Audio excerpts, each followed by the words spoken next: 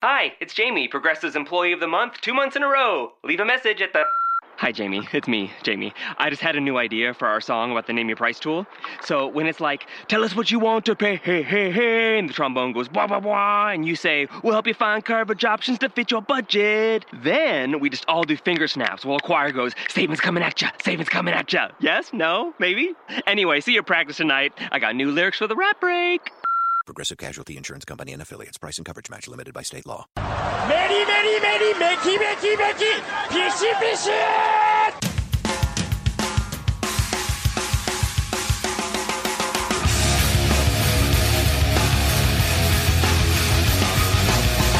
You are listening to the Voices of Wrestling podcast with your hosts, Joe Lanza. X out and go listen to some boring podcast where they're afraid of their own shadow. Okay? Don't listen to Joe Lanza, because Joe Lanza's not changing. And Rich Craich. Give me a name. I like him. Who delivers this guy in a big spot? Joe, don't yell at me. I like him. In the big spot, who delivers better than this guy? Stop yelling at me. I agree.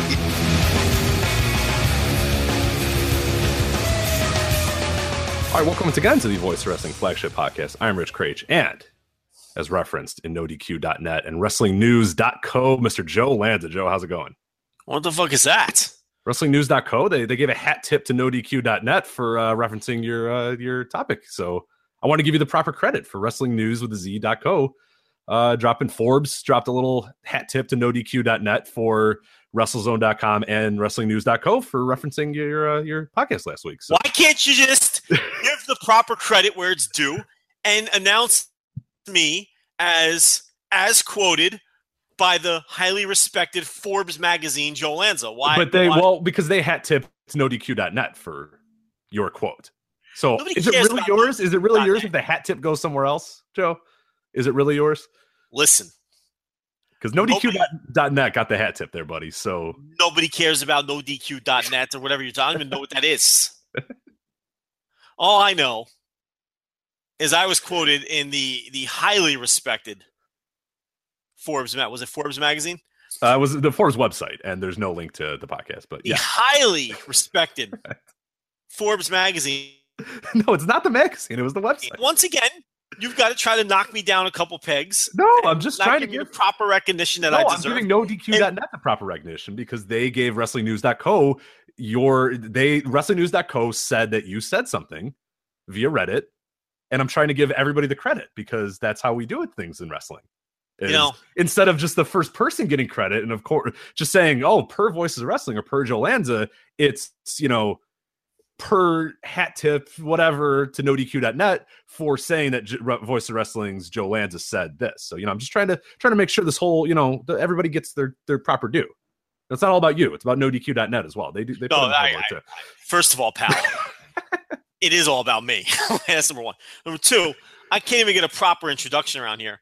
Number three, I understand you got beef with all these sites not crediting us. You're on like a Twitter rampage, just burying everybody. Mm-hmm. Because they don't know how to provide a proper link. Okay? I get it. It's frustrating. But with all that said, I deserve a proper introduction. And I am quoted in the prestigious GQ magazine, or with Forbes magazine. Forbes. It's not the magazine, it's the website. But anyway, keep going with the magazine part. Forbes. Yeah, that's right. Forbes magazine. a highly respected financial journal, from what I understand. Okay? So, just like when BBC... Among the finest. The finest, from what I understand. Okay, so just like when the BBC comes to Joe Lanza when they want the big scoop, okay, when they want the straight dope on a topic, the number one financial publication in the world comes to Joe Lanza when he needed a hot quote. So, listen, you can take your little feud there you got going with all your little news zone sites. Okay, that don't bury the lead here. Okay, and that lead is Joe Lanza was quoted by Forbes magazine. Okay, Val, that's the lead, and it's unbelievable. All I ask is that you give me the proper monikers that I deserve, all 6 of them, and you don't give me any. It's way more than 6. It's way more than 6. When you do a roll call, It's at least 8 at this point. I am the king of banter. Okay, that is widely recognized worldwide. I am the most compelling voice in wrestling media, one which you refuse to say, I can't understand why. I am a very reasoned and well-explained man. Are you going to argue with Galazzo Dan of Twitter.com? Oh, never. No. That one I will never, ever disagree with. Well, okay then. So I don't think there's any reason why you can't say, that I am quoted by Forbes magazine and add that to my list of I don't understand. You don't even have to say all the monikers, but that's the one I wanted this week. And you got to play your Rich Craich games. You got to be secretly sassy. And people wonder why we're doing split shows. They can wonder no more. Because you did a tease. I didn't listen to your part before I recorded mine because we record them like an hour apart or whatever. So, or like 30 minutes apart or whatever. I was already recording while you were still, saving yours or whatever. But apparently I said like, oh, we'll be back next week. And then like back to normal. And apparently you had referenced that like you and I were feuding and maybe this would never be the return ever again. So, well, if you would take the time, no, I was recording while you were saving it. If you would take the time to actually listen to the art that I produce, okay, you would have known. I was too busy telling you how to save an MP3, so that was that I did nothing of the sort. Okay, I did nothing of the sort. I squashed what surely would have been rumors that occur every time there is some sort of split show. I did not enhance those rumors, sir. I squashed them immediately and let people know that there was no issue because, but who knows? Listen, you're secretly sassy no more. I mean, you're just sassy Rich Craich. Okay. If you're NoDQ.net or whatever the hell, you were all over these people today. And I understand that their webmaster had a bone to pick with you. Do you still call that a webmaster? I think you still could. Yeah. I don't, editor is now the more cool term to call, like, especially if you run a blog. Like I wouldn't necessarily consider myself the webmaster of Voice of Wrestling, more the editor. Well, but I guess if you do both, if you just work on the website, that's one thing, but I don't think, the No DQ site looks like a Angel Fire site or something. It does. Yeah. So I told him to update his. We can call him a webmaster. Yeah, because the way his website looks, yes, I would call him the webmaster. But here's the thing: didn't he indeed?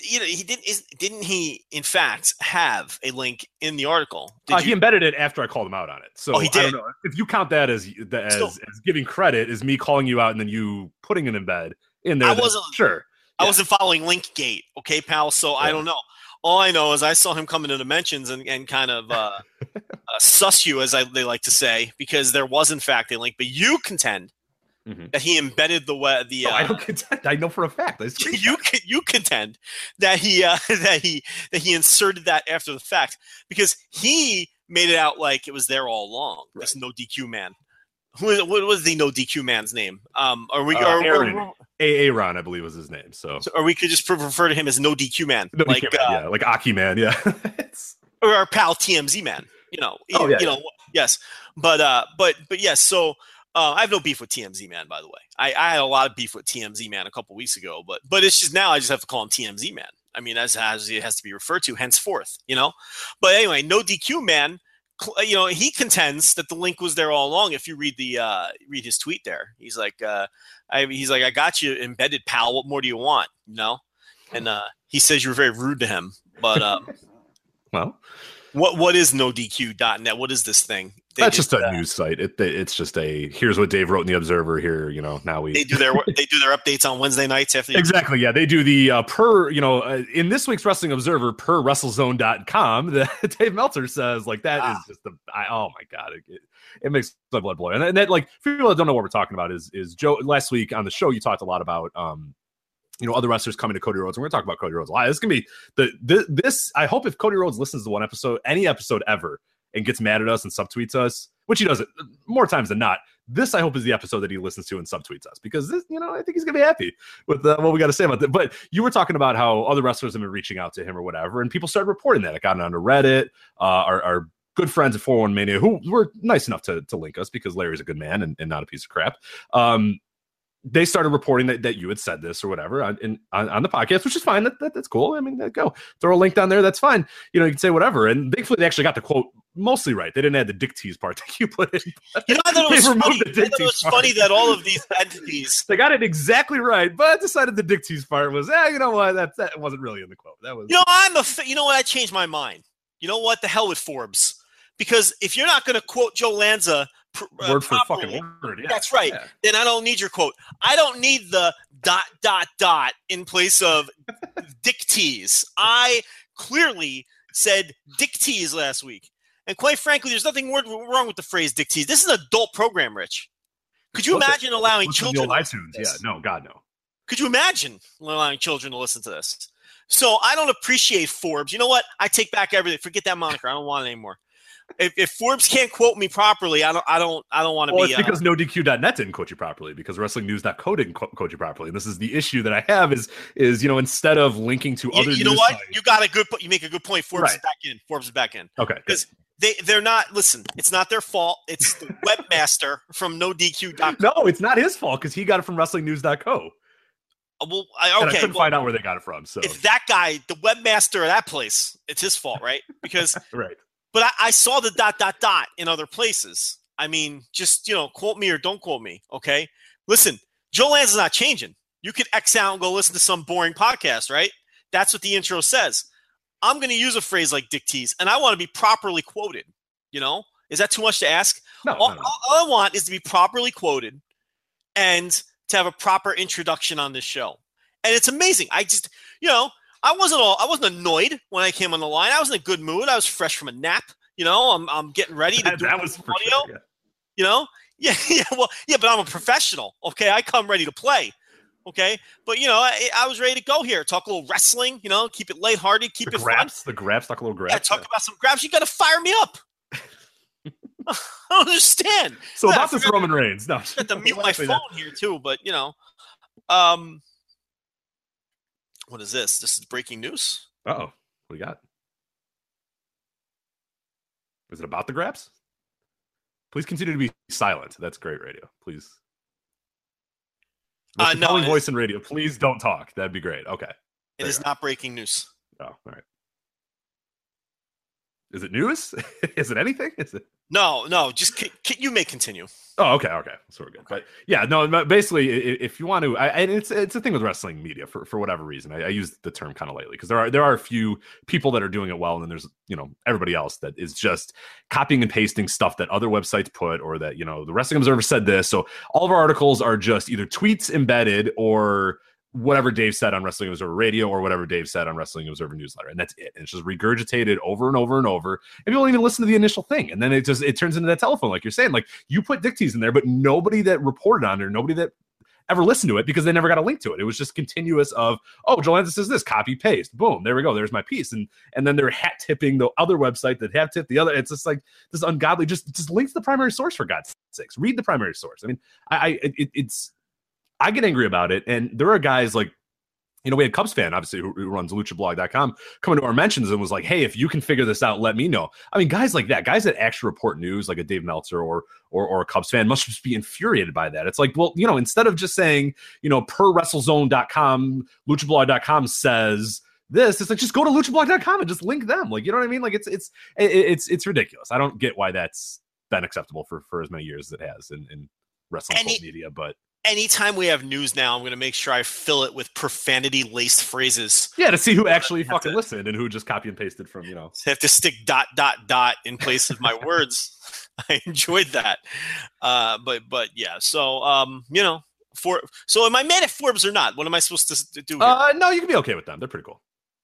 They are, they are the leading financial publication in the world, and I was quoted by them. Did you know that? I've heard, yeah, that's... I might bring that up once or twice. That's fine. Yeah, I heard it's on a news wrestle. I don't know. I'm just making up sites now. Okay. We got a ton to talk about today. So we got WWE TLC. We're going to preview that briefly, I hope. Hey, that fly-by-night organization, Figure 4 Weekly / WrestlingObserver.com confirmed the story. They did. I'm sure with full credit to you, of course, as they are wont to do at that website, is give credit to. Hey, listen, I got no beef with Big Davey M. No, not at all. He just can we call him Big Davey M? Yeah, we're on that. I just call him. I call him D. DM HD. We're on that sort of basis now. Oh, DM. Or what would you say? Would you call him Big Davey M? Big Davey M? Can I call him that? Yeah. Oh, yeah, of course. Yeah, we're on that sort of basis with him. What about the Alvarez? Can I call him the Alvarez? I don't think Brian Alvarez cares about you. I have no relationship with I don't know if he knows you exist or that. No. I mean, I had brief conversations with him, but he has no clue who I am. Yeah, he showed you where the fire exit was, right? Or he didn't show you. He didn't know where the fire exit was. No, he did not know where the fire exit was. In fact, he was on his cell phone, and probably if that building would have really been on fire, would still be there and would have died of smoke inhalation. He didn't seem to be in much of a hurry to get out of there. But he was wearing a suit jacket with the patches on the elbow, like a professor, like a cool professor, like a ninth grade algebra teacher. He had the patches on the elbow, Chico going all out with the professor look, Poet Society look. That's nice. All right. Yeah, it was. I gotta say, I'm not a man who likes a sport coat with the patches on the elbow, but I can't really rip them. It wasn't a horrendous. Well, yeah, it was kind of horrendous. You're at a wrestling show, man. What are you doing? I don't know. But it's so classy. I like to look classy when I go to wrestling shows too. A lot of people. He had his long hair then, so he had the long hair and the elbow patch sport coat and the jeans. So he was like the cool professor. He was like your professor that he don't care if you come to class, right? He's like, look, man, we're all free. That's the kind of professor he was. He makes you feel bad for missing class. He's like, look, you can miss class, but if you want to be not enlightened or if you don't want to learn this, I'm not going to pressure you to learn this info. But I mean, he's not the one that's going to write you up for it, but he's going to tell you how disappointed he is and how you're disappointing yourself by not coming. Like one of those guys. Yeah. I mean, it was really my fault for asking him if the building was really on fire during the fire alarm, because how would he know? But nice. I figured, look, he's a go-to man for wrestling information, right? And he cuts it down the middle. Cuts it straight. He's a straight shooter. He's going to give you the info. One of the preeminent names in wrestling inside news. So I heard maybe at that time. I heard a fire alarm going off, and I saw one of the preeminent names in wrestling journalism there, and I said, hey, look, man, is this building really on fire? And he said, I don't know. And I said, are we all going to die? And he said, I don't know either. And then that was it. That was my one interaction ever with Brian Alvarez.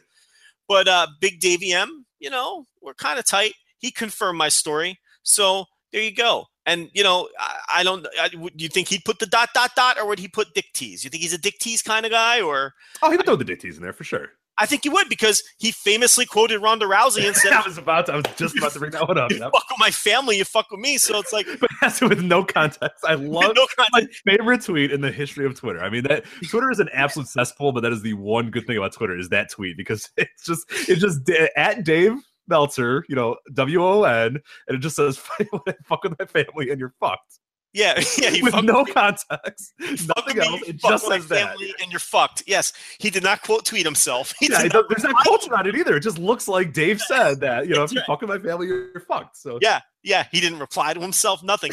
It was like Dave at least knows how to quote tweet now, because he quote tweets everybody. Yes, yeah, he has to answer at least 8 questions about the screw job every single day. So. What's the only function he knows? He doesn't know how to just reply. He or block. He just quote tweets everyone. But back then he didn't even know how to do that. He was just a series of tweets. So yeah, that and the Hogan Jabroni Mark tweet. I mean, those are just the 2 best tweets wrestling Twitter has to offer. I mean, it doesn't top either one of those. All right, but as I mentioned, plenty to get to today. We got WWE TLC, ROH Global Wars, a show that I attended live. We got some big topics about, we'll talk about that show and then talk about some big picture stuff regarding that. There's obviously the Roman Reigns Cody R tweet exchange that we definitely are going to have to talk about here. A little bit about the Wrestling Observer Newsletter Hall of Fame, the Japan candidates. We want to go over that. A little bit about upcoming New Japan shows, some good stuff on the way. And then our much anticipated bounce around the indies. So we have that coming up as well. And what do you mean if Cody R listens? Isn't it obvious that he's... No, I mean, he does. Right, but does he listen every week, or does he just come to the weeks that we bash him and then get mad? All right, look, if he's in Japan or something, I don't know if he has time to listen, but I think there's no question he listens. Anytime we disparage the man, we get under his skin, he's gotten to, and he goes on Twitter and has to tweet about it. I mean, right. Well, I hope he listens this week, because this week we're about to throw roses at him. Listen, we've put him over before.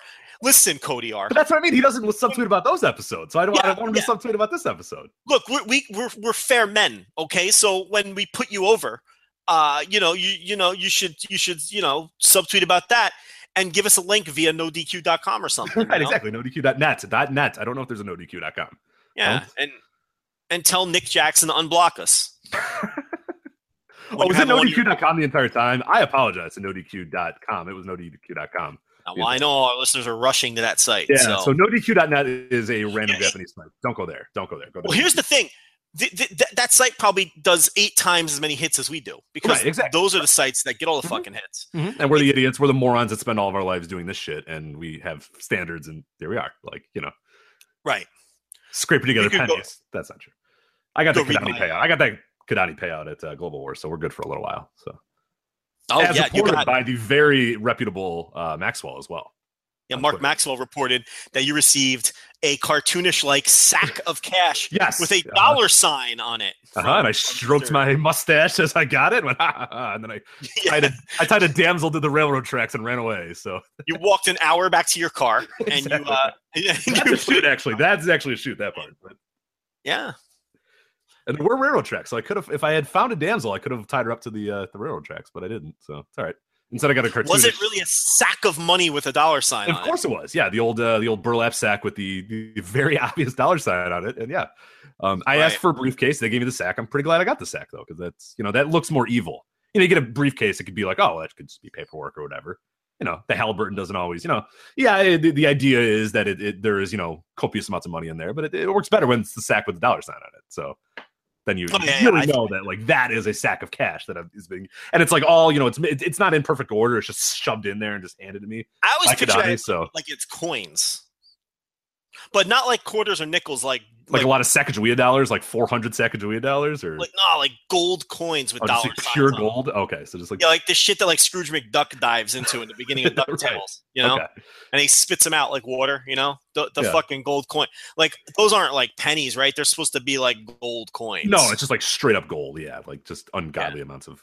That's what I always picture it in the bag. I picture cash, like you're saying, in a Halliburton.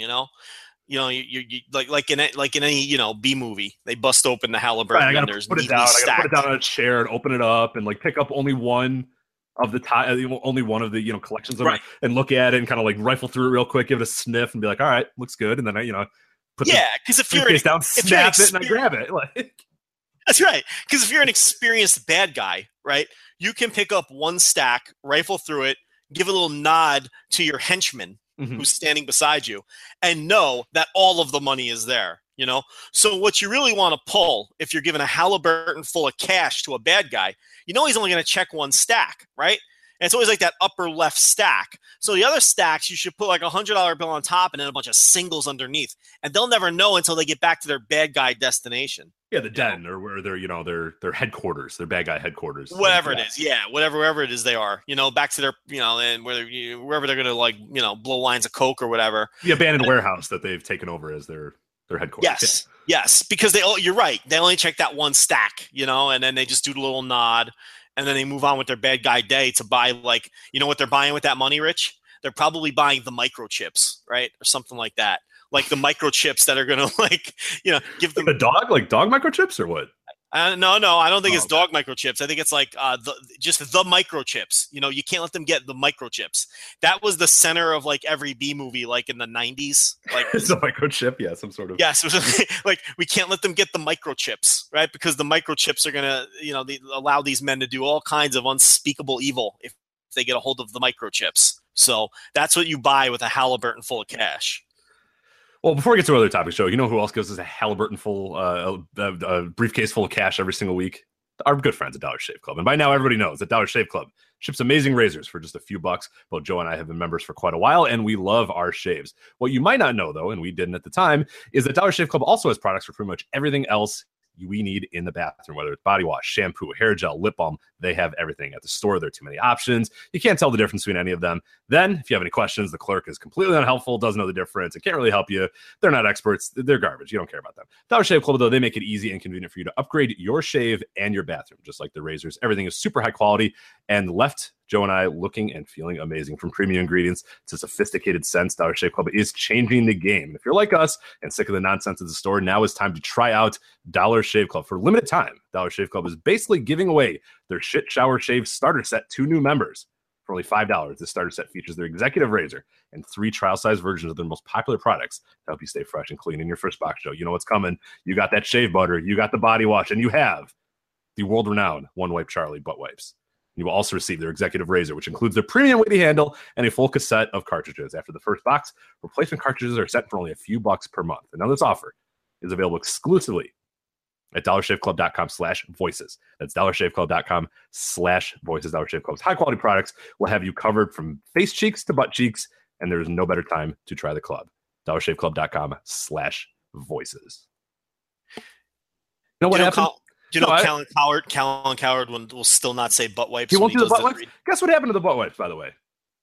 I was gone for like a few days. I was doing other, the nurses at work and all that stuff. I go and all the butt wipes are gone. So the nurse used the butt wipes? Yeah, and I woke her up at like 10 a.m. and I'm like, where are all the butt wipes? And she's like, I used them. I was like, no, what are you doing? She used your butt wipes? She used all of them. Every single one.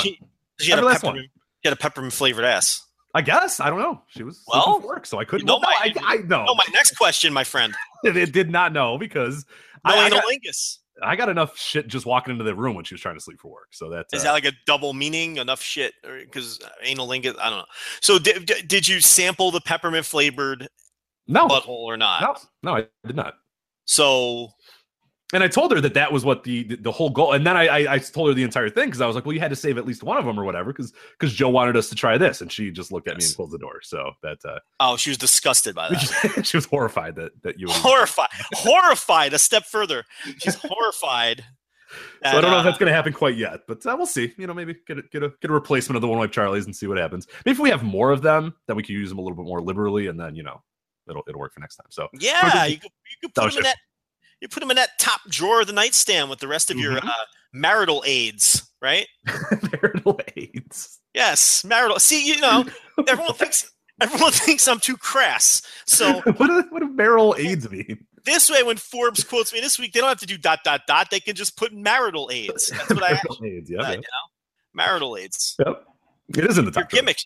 You got your gimmicks in the top left drawer. The gimmicks are in the top left drawer, though, so that is pretty good. Got a bunch of gimmicks, right? Your personal. You got your marital aids, your personal massagers, your butt wipes, all that kind of stuff, right? You got that in the top drawer of the nightstand. I know what's up, I hope you're top. You'll go bottom drawer. You got to go top drawer that's too. Because how are you going to even reach it? Like the top drawer, you need to, in a moment's notice, you can reach the top drawer. The bottom at a moment's notice, if you need your personal massager, you need to get it in the top drawer of the nightstand. But you should get that's where you need to put the butt wipes so she doesn't steal them. You probably had them in like the medicine chest. No, we have like this little area in our bathroom that's like right next to the toilet. There's like a spot where you can put we'll put a candle there or whatever. It's just like a little hole or whatever, and it's like right next. So you can put random stuff there. You put a candle there. You put some sort of scent or whatever. Well, she put them there, and I was like, okay, whatever. That's obviously not a bad place for them. And then they'd stayed there for like weeks, and I was like, all right, good. And then I just look and they're all gone, all in one day. And I was like, you can't just use all of them that quickly, Our good friends at Dollar Shave Club were nice enough to send us trial sizes, and everybody just went and got used them. There's quite a few in that trial size. So anyway, dollarshaveclub.com/voices. Definitely want to get those. Okay. These are some ad reads we do for these guys. These are really good. They better, really. Yeah. And you know what? They ask for the time cues, and we haven't heard anything yet about the butt wipes. So they're either happy or they don't listen. So they know what to get. We're good. They've been doing business with us for years. Mm-hmm. Okay. All right. They fill those Halliburtons for a reason. So that's right. I should sniff more of that money, though. I don't know if it's all there. Anyway, I got a lot to get to today. Joe, where do you want to start here? I think one of the big things I wanted to talk about, and I don't know if the TLC we're going to bury at some other random point because I don't know if I have the energy. I don't want to start the show with TLC. That's too bad, too annoying, too whatever. I do want to start, though, with this Roman Reigns Cody R tweet exchange that we heard earlier in the weekend. It was basically early weekend, right, is when this kicked off. A little bit of background for people that don't know what was going on here.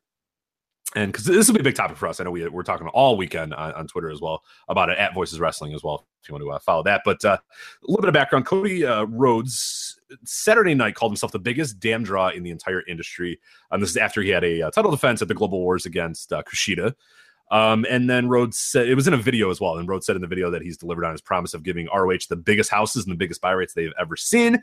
Well, Roman Reigns was not impressed. At WWE Roman Reigns says, I don't even need to click the link and watch it. If that house didn't draw over 100K, he's just talking silly. Walk over talk. Hashtag walk over talk, I should say.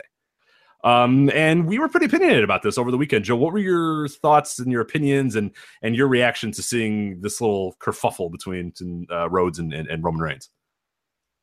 Well, obviously Roman Reigns is a huge fan of Dara Singh and King Kong Zaya, since he's citing these 100,000 fan houses that have that Cody isn't drawing, because Roman's not drawing those either. I don't know what he's talking about. Just perpetuating this myth. John Tolis, he's a big fan of John Tolis. I know for a fact. Yeah, LA Coliseum show. He knows. Yeah. So, but it's like, look, it's. First of all, that the idea that Cody is the biggest draw in wrestling, I mean, he's out of his mind. But I don't think that he truly believes that either. That's just him, I think, doing his character, doing his gimmick. He's an arrogant member of the Bullet Club, so he's going to make boisterous statements like that. And I think that he doesn't legitimately believe that. He's a guy who understands.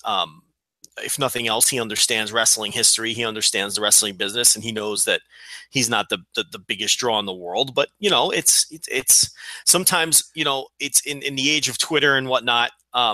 There's a fine line between when these guys are speaking the truth or when these guys are doing a gimmick, and I don't think he really believes that. As usual, someone brings it to Roman Reigns' attention, and as usual, Roman Reigns, Mr. Thin Skin, Mr. Not the best critical thinker.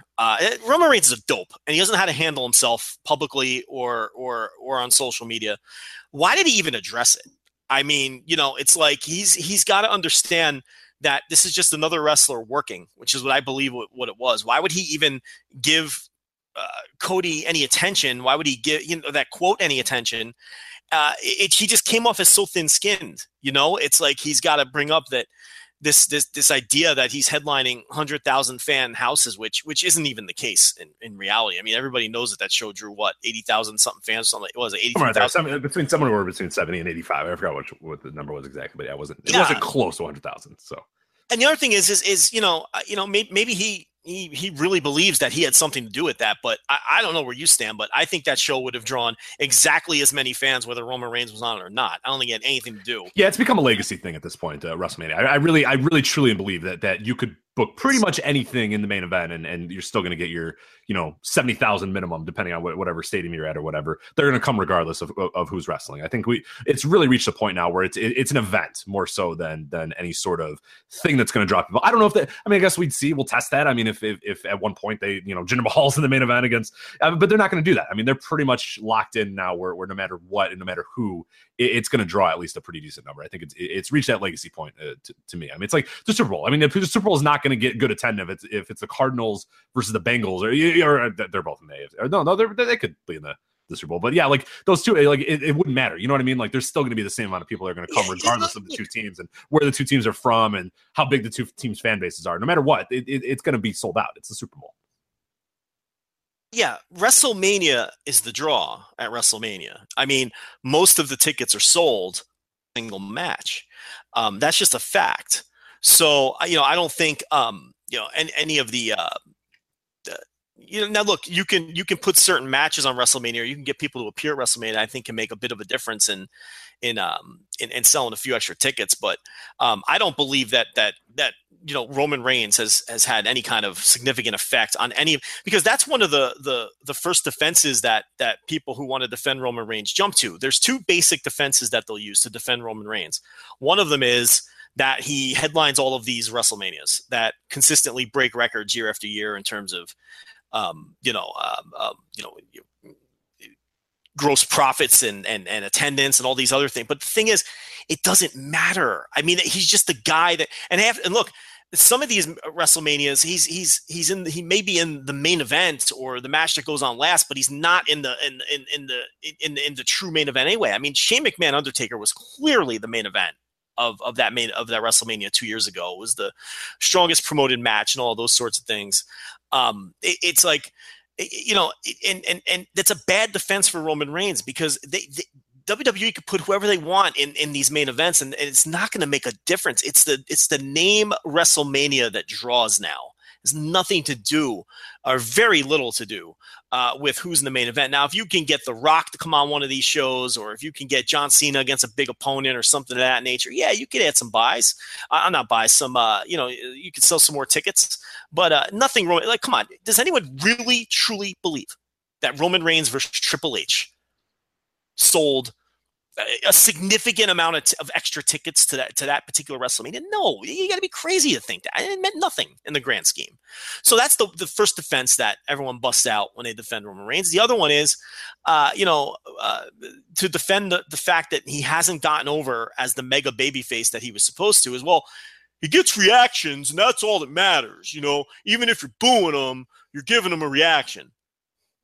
And, that may all be well and good, but that was clearly not the intent of this man's push. The intent of this man's push was to be the next great babyface star in the company, and the lineage of Bruno Sammartino, Bob Backlund, Hulk Hogan, Stone Cold Steve Austin, The Rock, John Cena, and then it was supposed to be Roman Reigns.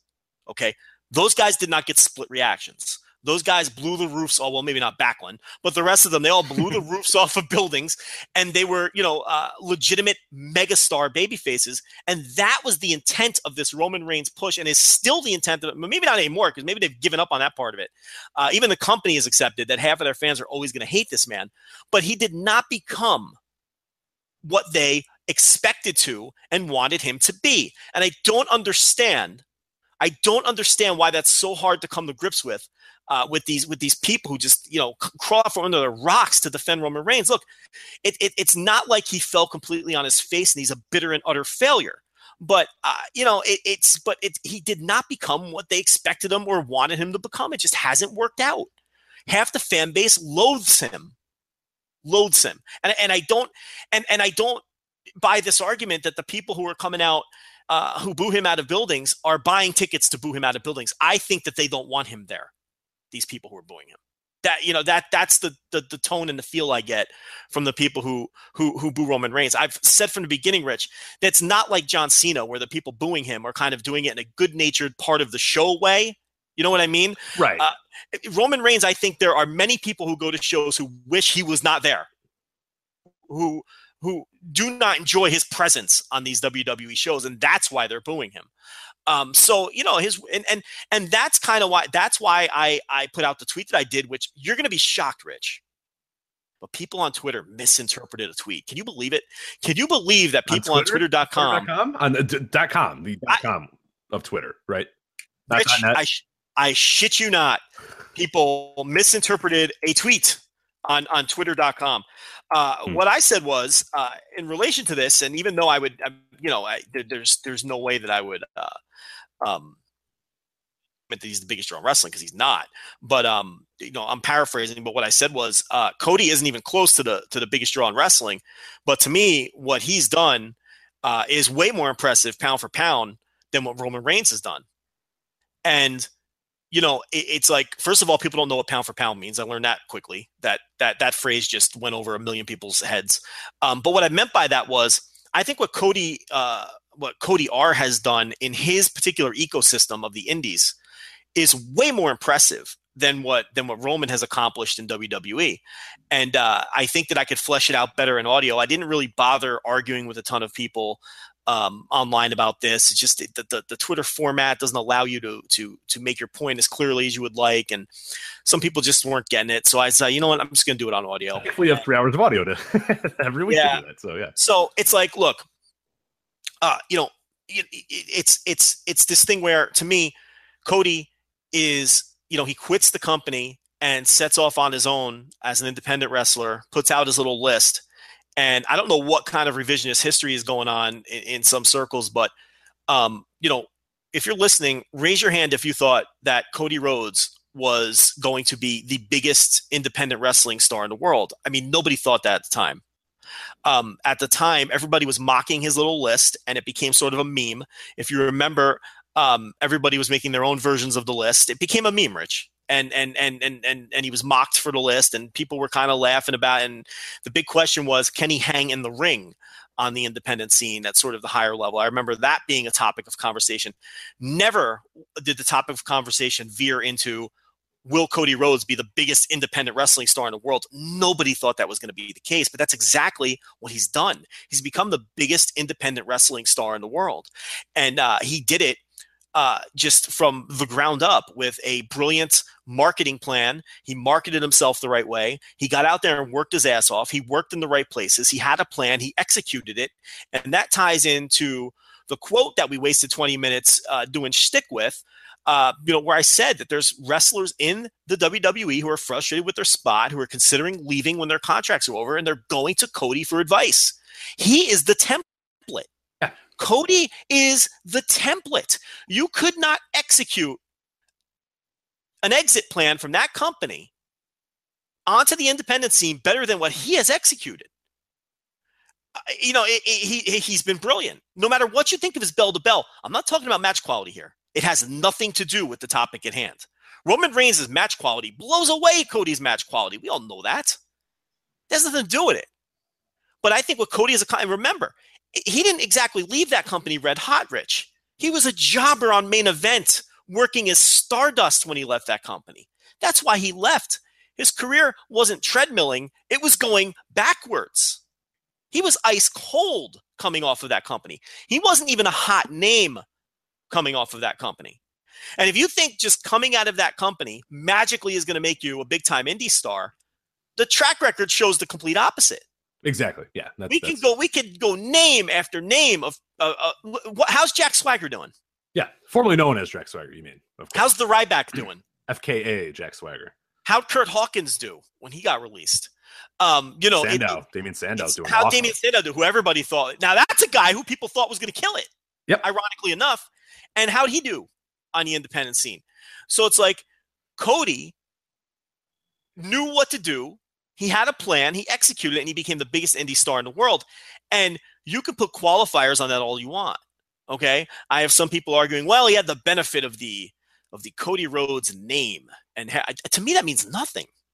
To me, that means nothing, because if he didn't execute this properly, his name would not have meant a thing. Yeah, I mean, it gets you, as you said, you get people that go, oh, I have heard of him. I mean, you might have your casual fan that goes, oh, Cody Rhodes, oh, I know, but you get that with Jack Swagger too. You get that with Ryback. You get that with hold on a Sanders. second. You get that with all those names. Exactly. Now, here's the thing: being Dusty Rhodes' son is going to get you booked in Bola. No, being good and then busting your ass. No, but that's the thing. He's not even. But he got booked in Bola because of his marketing plan, and he got himself over as an enormous star. And PWG took notice and said, "This guy's the biggest star on the independent scene. We have to put him on our show." And nothing to do with his name, And it's like, and obviously, we can give example. It's not just being an ex-WWE wrestler. We've seen many of them fall on their face. When this guy became, and he was lucky to hook up with the Bullet Club. Okay, well, let's break this down. This guy was the biggest star in the independent scene before he joined the Bullet Club. The fact that he wormed his way into the Bullet Club, I consider that a positive that he managed to do that. That's the hottest act around. Yeah, he added positive value to them. That's a lot of the arguments that I was having with people. And again, we'll get into a bigger Bullet Club discussion here in a bit as well. Is that the Bullet Club Cody thing? People can immediately say, "Oh, well, Cody is lucky that the Bullet Club, was there for him." Well, I say the Bullet Club is lucky that Cody was. I mean, it's one of those symbiotic relationships where they both helped each other. Cody going to the Bullet Club was incredible for him, and it was incredible for the Bullet Club, and it worked out in both ways because now it has allowed them to grow even more and allowed them to have a really good connection with a guy that is, and don't make the mistake that him being an ex-WWE guy is super important for the narrative that they're kind of going with now and what's happened after the cease and desist and what's happened, in recent history at the Bullet Club. We'll talk about it here in a minute. Having a guy that was from there and left is a big deal, and it's really helped them become better and become a bigger thing and become very much the anti-establishment team and stable and characters of wrestling. And as I said, we'll get to a bigger discussion about that. But no, I don't buy that like anybody in the world could have been lumped in there and been fine. Like, yeah, the Bullet Club obviously will help somebody, but that's really ignoring how important Cody has been to putting in some ways adding value to the Bullet Club. He added value to the Bullet Club and they added value to him. It was a perfect move by both people. Rich, we talked about it at the time. He drew the first time around in all of these places. Yeah, all across the world. And that is the other thing too that I definitely want to talk about a little bit here is that for people that can say, oh, well, he just on bulk up, whatever. Well, anybody can just do this and anybody can just do that, but he's doing it. You know what I mean? Like anybody can be an ex-WWE star and get booked 1,000 places, but they don't do it because they either want X amount of money. They don't want to go here. They want first class. They want this. They want that. They want that. And Cody has had demands, of course. We know that there's certain things that Cody has, but man, you cannot deny how much that guy's been on the grind almost from day one. I mean, it seemed like a little weird at first. Like it was like, only weird places were booking him and he would only go to certain places and do certain things. And we talked about it a lot. And then little by little, that grind, he's embraced the grind. And anybody can do that. Everybody that gets fired from that company or everybody that leaves that company can embrace that grind if they want, but how many do? Cody did, and that's a credit to him. We have never mocked his hustle. Not at all. That guy will get on a plane, get in and go wherever.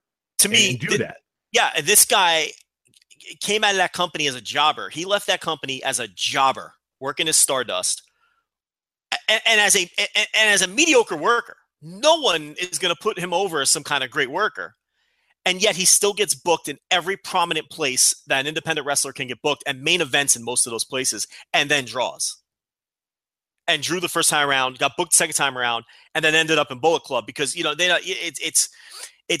a perfect pair. So this is why I say pound for pound. Now look at the other side. Look at Roman. What has he accomplished? Well, they handed him the keys, gave him the monster push. And as I alluded to before, he has not gotten over the way that they've wanted him to or expected him to.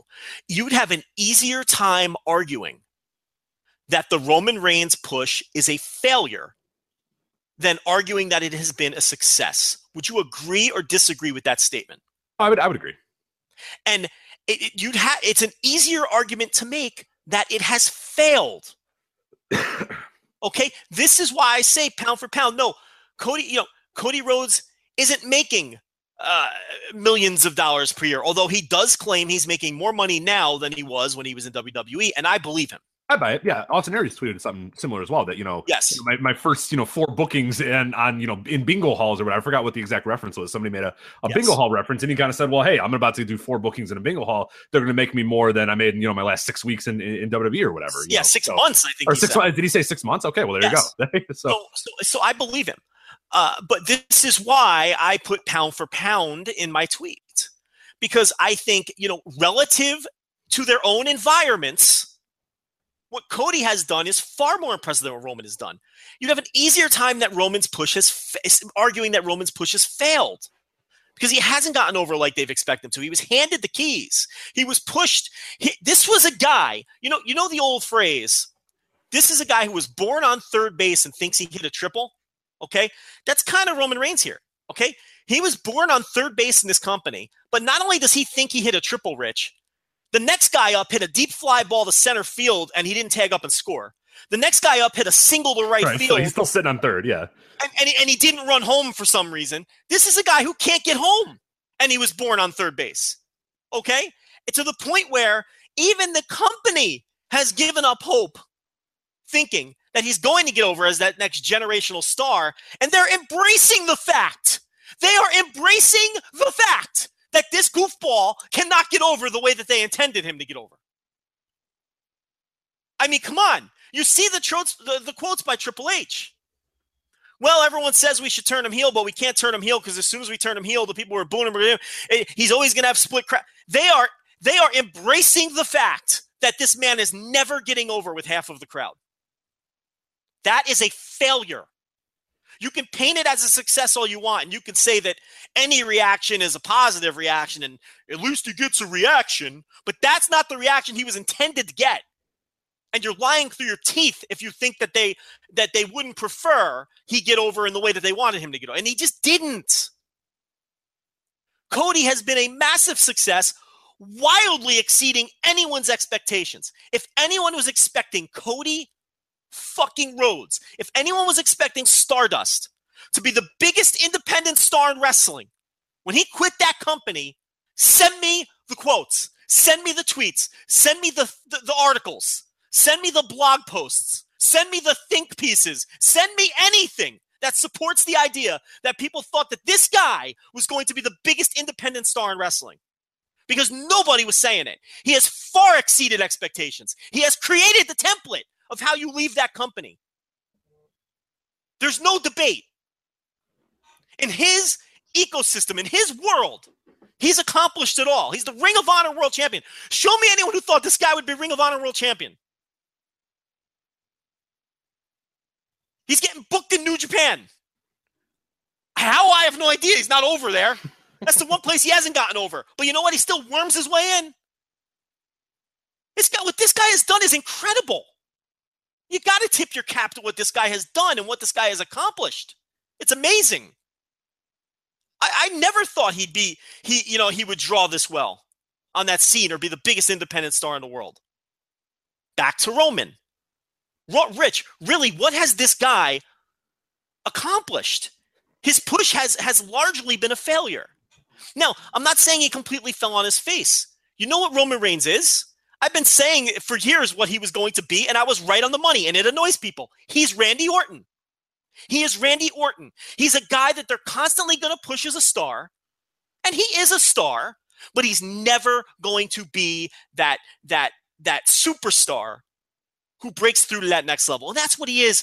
Roman Reigns is a star in that company, but he's a replaceable star. He's a spoke in the wheel, just like Randy. Would anything have changed in the last 10 years of this company if Randy Orton wasn't there? Realistically, big picture, Rich. Yeah, no, I mean, little stuff like you're saying, little stuff here and there. But yeah, I mean, the ethos of the company is not dependent on Randy Orton. Like they'd be right where they are right now. Yeah, nothing changes. Nothing. It's just, he existed for a decade plus. Yeah, and that's what Roman Reigns is.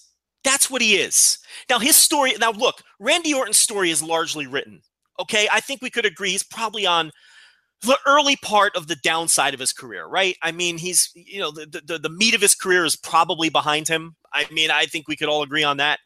Roman Reigns is still, I suppose, in the ascension part of his career, or maybe close to the peak. What is he, like 32 years old or something? He's probably around he's probably not that much younger than Orton, right? But in terms of, he's only been around 5 or 6 years.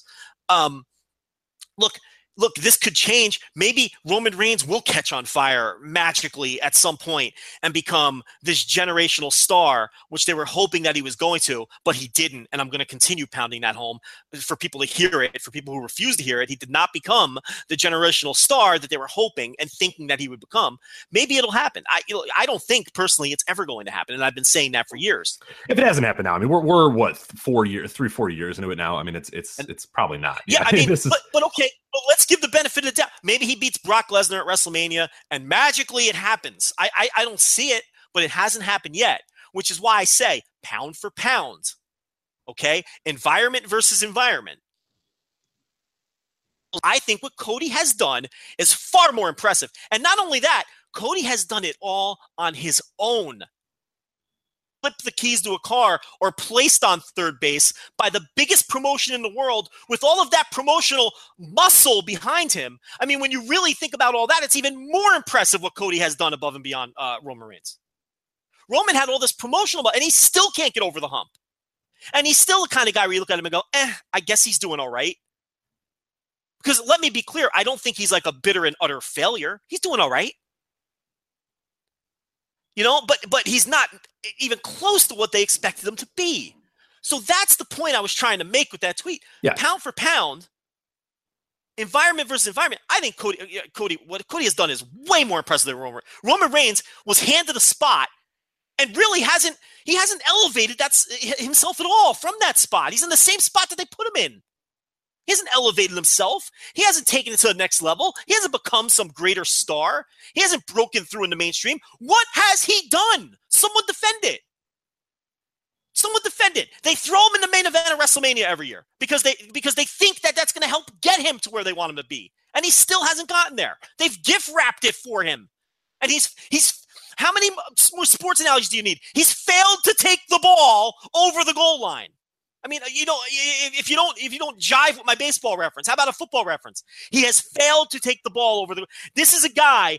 They've handed him the ball at the 10-yard line, and they've blocked every defender, and he has not taken the ball over the goal line. That's Roman Reigns' career. I mean, so that's what that tweet meant. And for anyone who says, "Oh well, if they switch places, Cody can't headline WrestleMania and Roman would kill it on the. Listen, I'm not even interested in debating that point. It's irrelevant to my point. I don't care what would happen if they switch places. It doesn't change the fact that what Cody has done, pound for pound, is more impressive than what Roman has accomplished, and pound for pound. And I'll let you kind of finish your point, but I don't agree that would be the case, and I'm gonna tell you why in a sec. But I'll let you finish your Yeah, I mean, I'm not even. Look, I'm not telling you. I'm not even interested in telling you that I think if Cody Rhodes was a WWE main eventer, he'd be more successful than Roman, because I don't believe that. I don't think Cody would be more successful as a WWE main eventer than Roman Reigns. I don't but it's irrelevant to my point, which is why I said pound for pound. That's what that means. That's like saying, I think Demetrius Johnson is the best pound for pound fighter in the world, and someone saying to me, oh, well, if he fought the heavyweight champion. Well, you're ignoring the pound for pound part. Right. That's kind of the point. I'm not interested in switching places. It has nothing to do with my point. But if you want to break down how you think Roman would do on the Indies, the floor is yours, sir. Well, it's not necessarily what Roman would necessarily do on the Indies, but I think that a lot of that discussion that was going on, a lot of the discussion that's been going on the past few weeks about because obviously it's been ramped up. The Bullet Club versus WWE thing, and we've had people in our mentions that are saying, and I've seen pieces as well, oh, WWE doesn't care about the Bullet Club. They're not worried about the Bullet Club. Well, they absolutely are. I mean, that cease and desist letter wasn't just by accident. I mean, the Bullet Club going to Raw and causing a kerfuffle got one guy fired, and obviously it wasn't the only reason why he got fired, but it was the last straw for a guy. It got a cease and desist letter sent. But I think what the magic of what's been going on, and I saw it on Sunday, going to that Ring of Honor Global Wars and seeing that show. I mean, it was a cathartic experience going to that show. It was unlike any wrestling event I had ever been to. That was the Bullet Club presents Ring of Honor and New Japan Global Wars. That was there was a point where I couldn't find one of my friends that was at the show. He and my buddies were trying to think, okay, how can we find him? How can we find him? Well, someone had the great idea, and it worked, of find the guy that's not wearing a fucking Bullet Club shirt. Find the guy in not a black shirt. And then, oh, there's Dan. There he is over there. Because he was just wearing a gray shirt. I mean, you could easily spot people that weren't wearing Bullet Club shirts because so many people were doing them. There were flags. The lines for the merch tables were ungodly. People didn't get to the actual seats for their show until the second or third match because people were waiting in line to meet these guys and take pictures with these guys. That weekend, Pro Wrestling Tees, obviously the Chicago-based Pro Wrestling, t-shirt store. You know about Pro Wrestling Tees at that point. Anybody listening to this knows what Pro Wrestling Tees are. They opened up a retail store, which is a great idea for them because now they can have people come and people do autograph sessions. Like Ming and Barbarian are going to be there next week, which is incredible. But like now when local indies book guys, they can have them go to Pro Wrestling Tees, sign some stuff, sell some shirts or whatever. Well, the Bullet Club is going to be there this weekend. And when they opened that store, Bullet Club shirts sold out immediately. I talked to a guy at Pro Wrestling Tees and I said, well, what shirt sold the most? And he said, you know what? You're not going to believe this. You're in a million years, you're not going to guess what shirt sold the most. And he said it was the Adam Page shirt. And I asked people, why the hell are you buying the Adam Page shirt? And they said, well, I have every other Bullet Club shirt. So I might as well get the Adam Page one now. So they sold the most shirts they sold this weekend were the Adam Page shirts because everybody has every other shirt already. And said, you know what? Might as well complete the set here. Let me get Adam Page. There you go. Yeah. So they were there Monday and people were waiting outside the line. There was WGN, which our local TV station, was there interviewing guys from the Bullet Club at Pro Wrestling Tees, talking about the Bullet Club and talking about the shirts and talking about that store. I mean, that store in a lot of ways was propped up by the Bullet Club. And being there at that show, it was amazing just that those people were there to see the Bullet Club. Those people were there to cheer on the Bullet Club. Those people were there to watch them, to do all that sort of stuff. And I'm going to put a qualifier here that I don't really necessarily like the Bullet Club all that much. You know what I mean? Like I'm saying all this and I'm going to go on this little, mini rant here in a bit, but I'm not really that, to me, they don't do a ton for me. I don't really enjoy their antics. I don't really enjoy them too much, but I respect what they're doing. And what they're doing right now is everything that I think pro wrestling is in 2017. The stuff that I've been banging my head on the wall for years and years and years about how to make stars in 2017 and how to make stars nowadays in pro wrestling. The Bullet Club are doing it. You look at the difference, and we'll use Roman Reigns because he's the relevant example right now. Regardless of what Roman Reigns, the person, Roman Reigns, the performer has done or whatever, look at the presentation of what Roman Reigns and the Bullet Club. And you got on one side, you have a stuffy, manufactured, unlikable keeps his guard up. You know what I mean? Like a guy who never really, you don't know really much about Roman Reigns. I mean, Twitter, do you have any clue? You know, he has daughters. That's it. You know, he has daughters and it's his yard. And I know that he's thin-skinned, and I know that he has an unlikable personality, and yeah, I mean, he's just not a very likable guy. Right, and that's yeah. Whether he's not presented as he's not presented as a real human. Exactly. Yeah, he's presented as this character that plays Roman Reigns in WWE and has a daughter and is the big dog, and it's his yard, and he's defending his yard. You know what I mean? Right. Like so. And then on the other side, you have the Bullet Club, who through the Being Elite YouTube series have basically broken down the entire guards. They are the most approachable. They're the most transparent.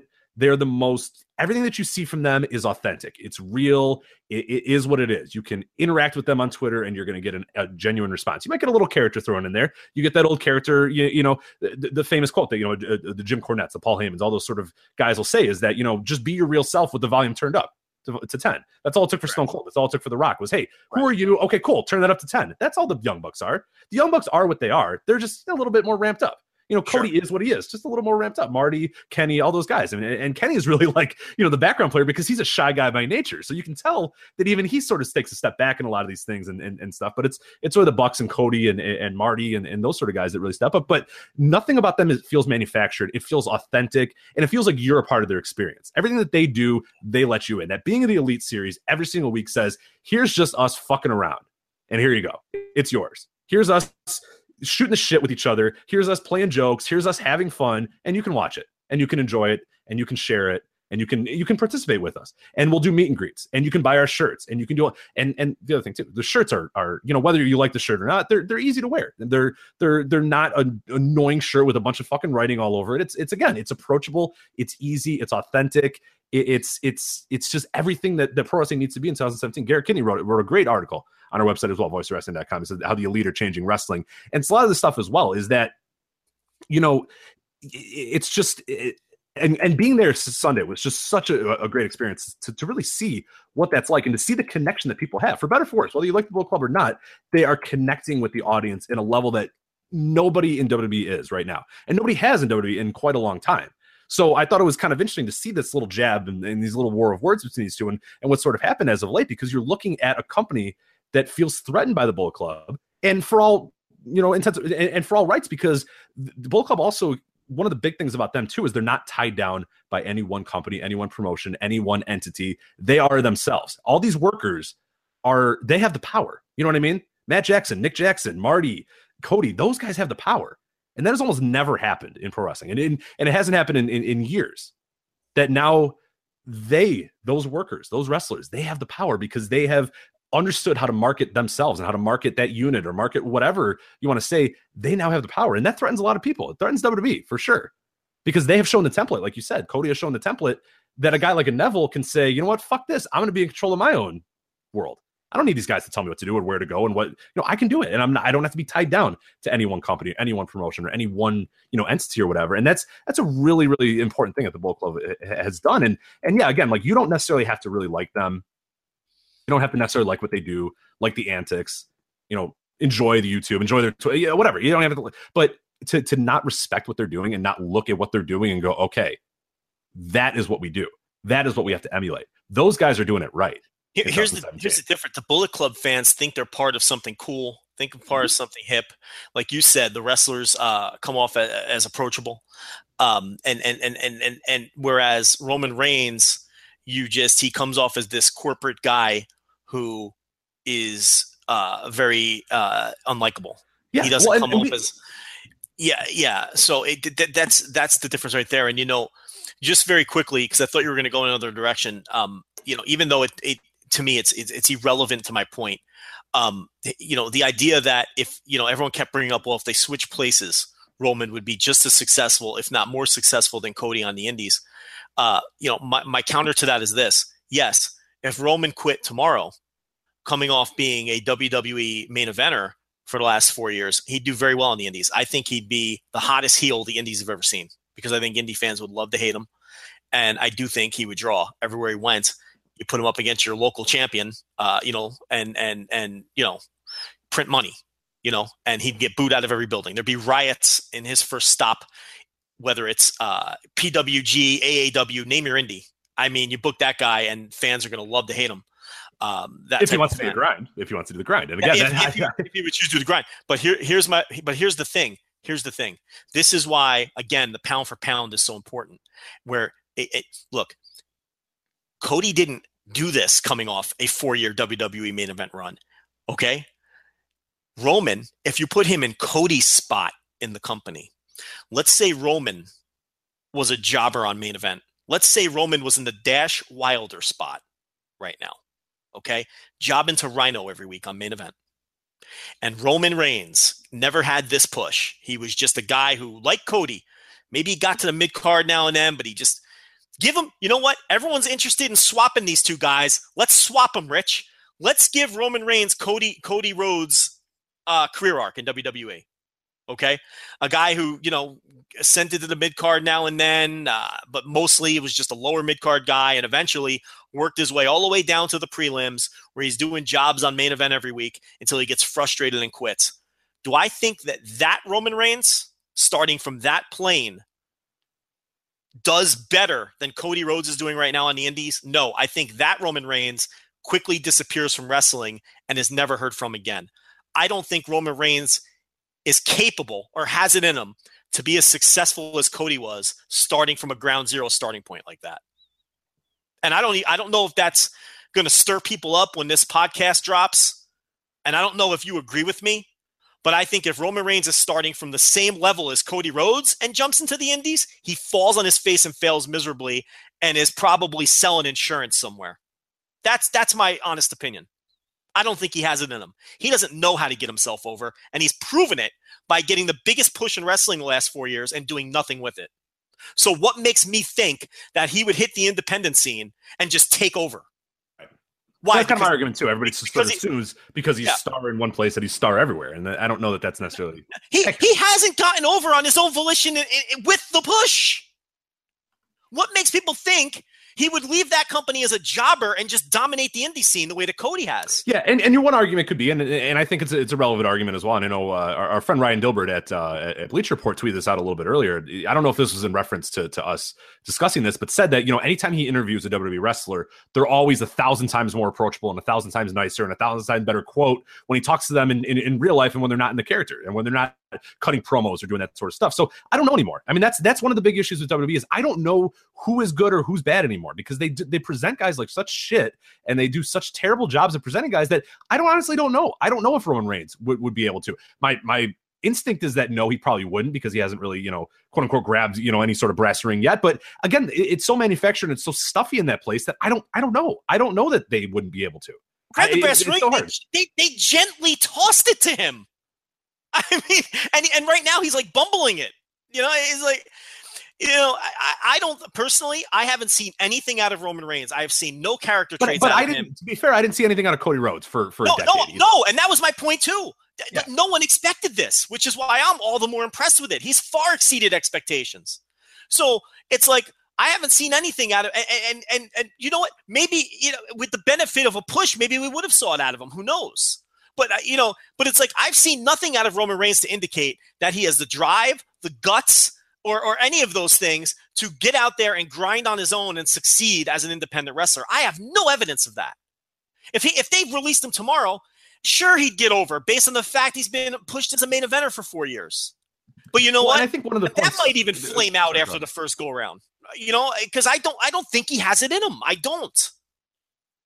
And the one thing I was going to bring up in reference to that again, is that we sort of take for granted because now we see this Cody template and we assume that, guys leave and they're just immediately stars and they immediately do all this sort of stuff. But again, like we said, we've seen numerous examples. There are more examples of guys that go onto the independents and flop and you never hear from them again, or they pop up in random cards, for whatever, for a few years and then they go away and then you never hear from them again. We have more examples of that than guys that have quit and dominated the indie scene, that have dominated their scene and arguably have made more money doing that than they have. I mean, we haven't seen that yet. So people sort of assume that, every guy that leaves that company, people assume, and we're going to see it pretty soon with the Dolph Ziggler type. I mean, we know Dolph is on, he's buying his time there. He's going to be a great example of a guy that everybody thinks it can do it and thinks can grind and thinks will do that stuff. But I don't know.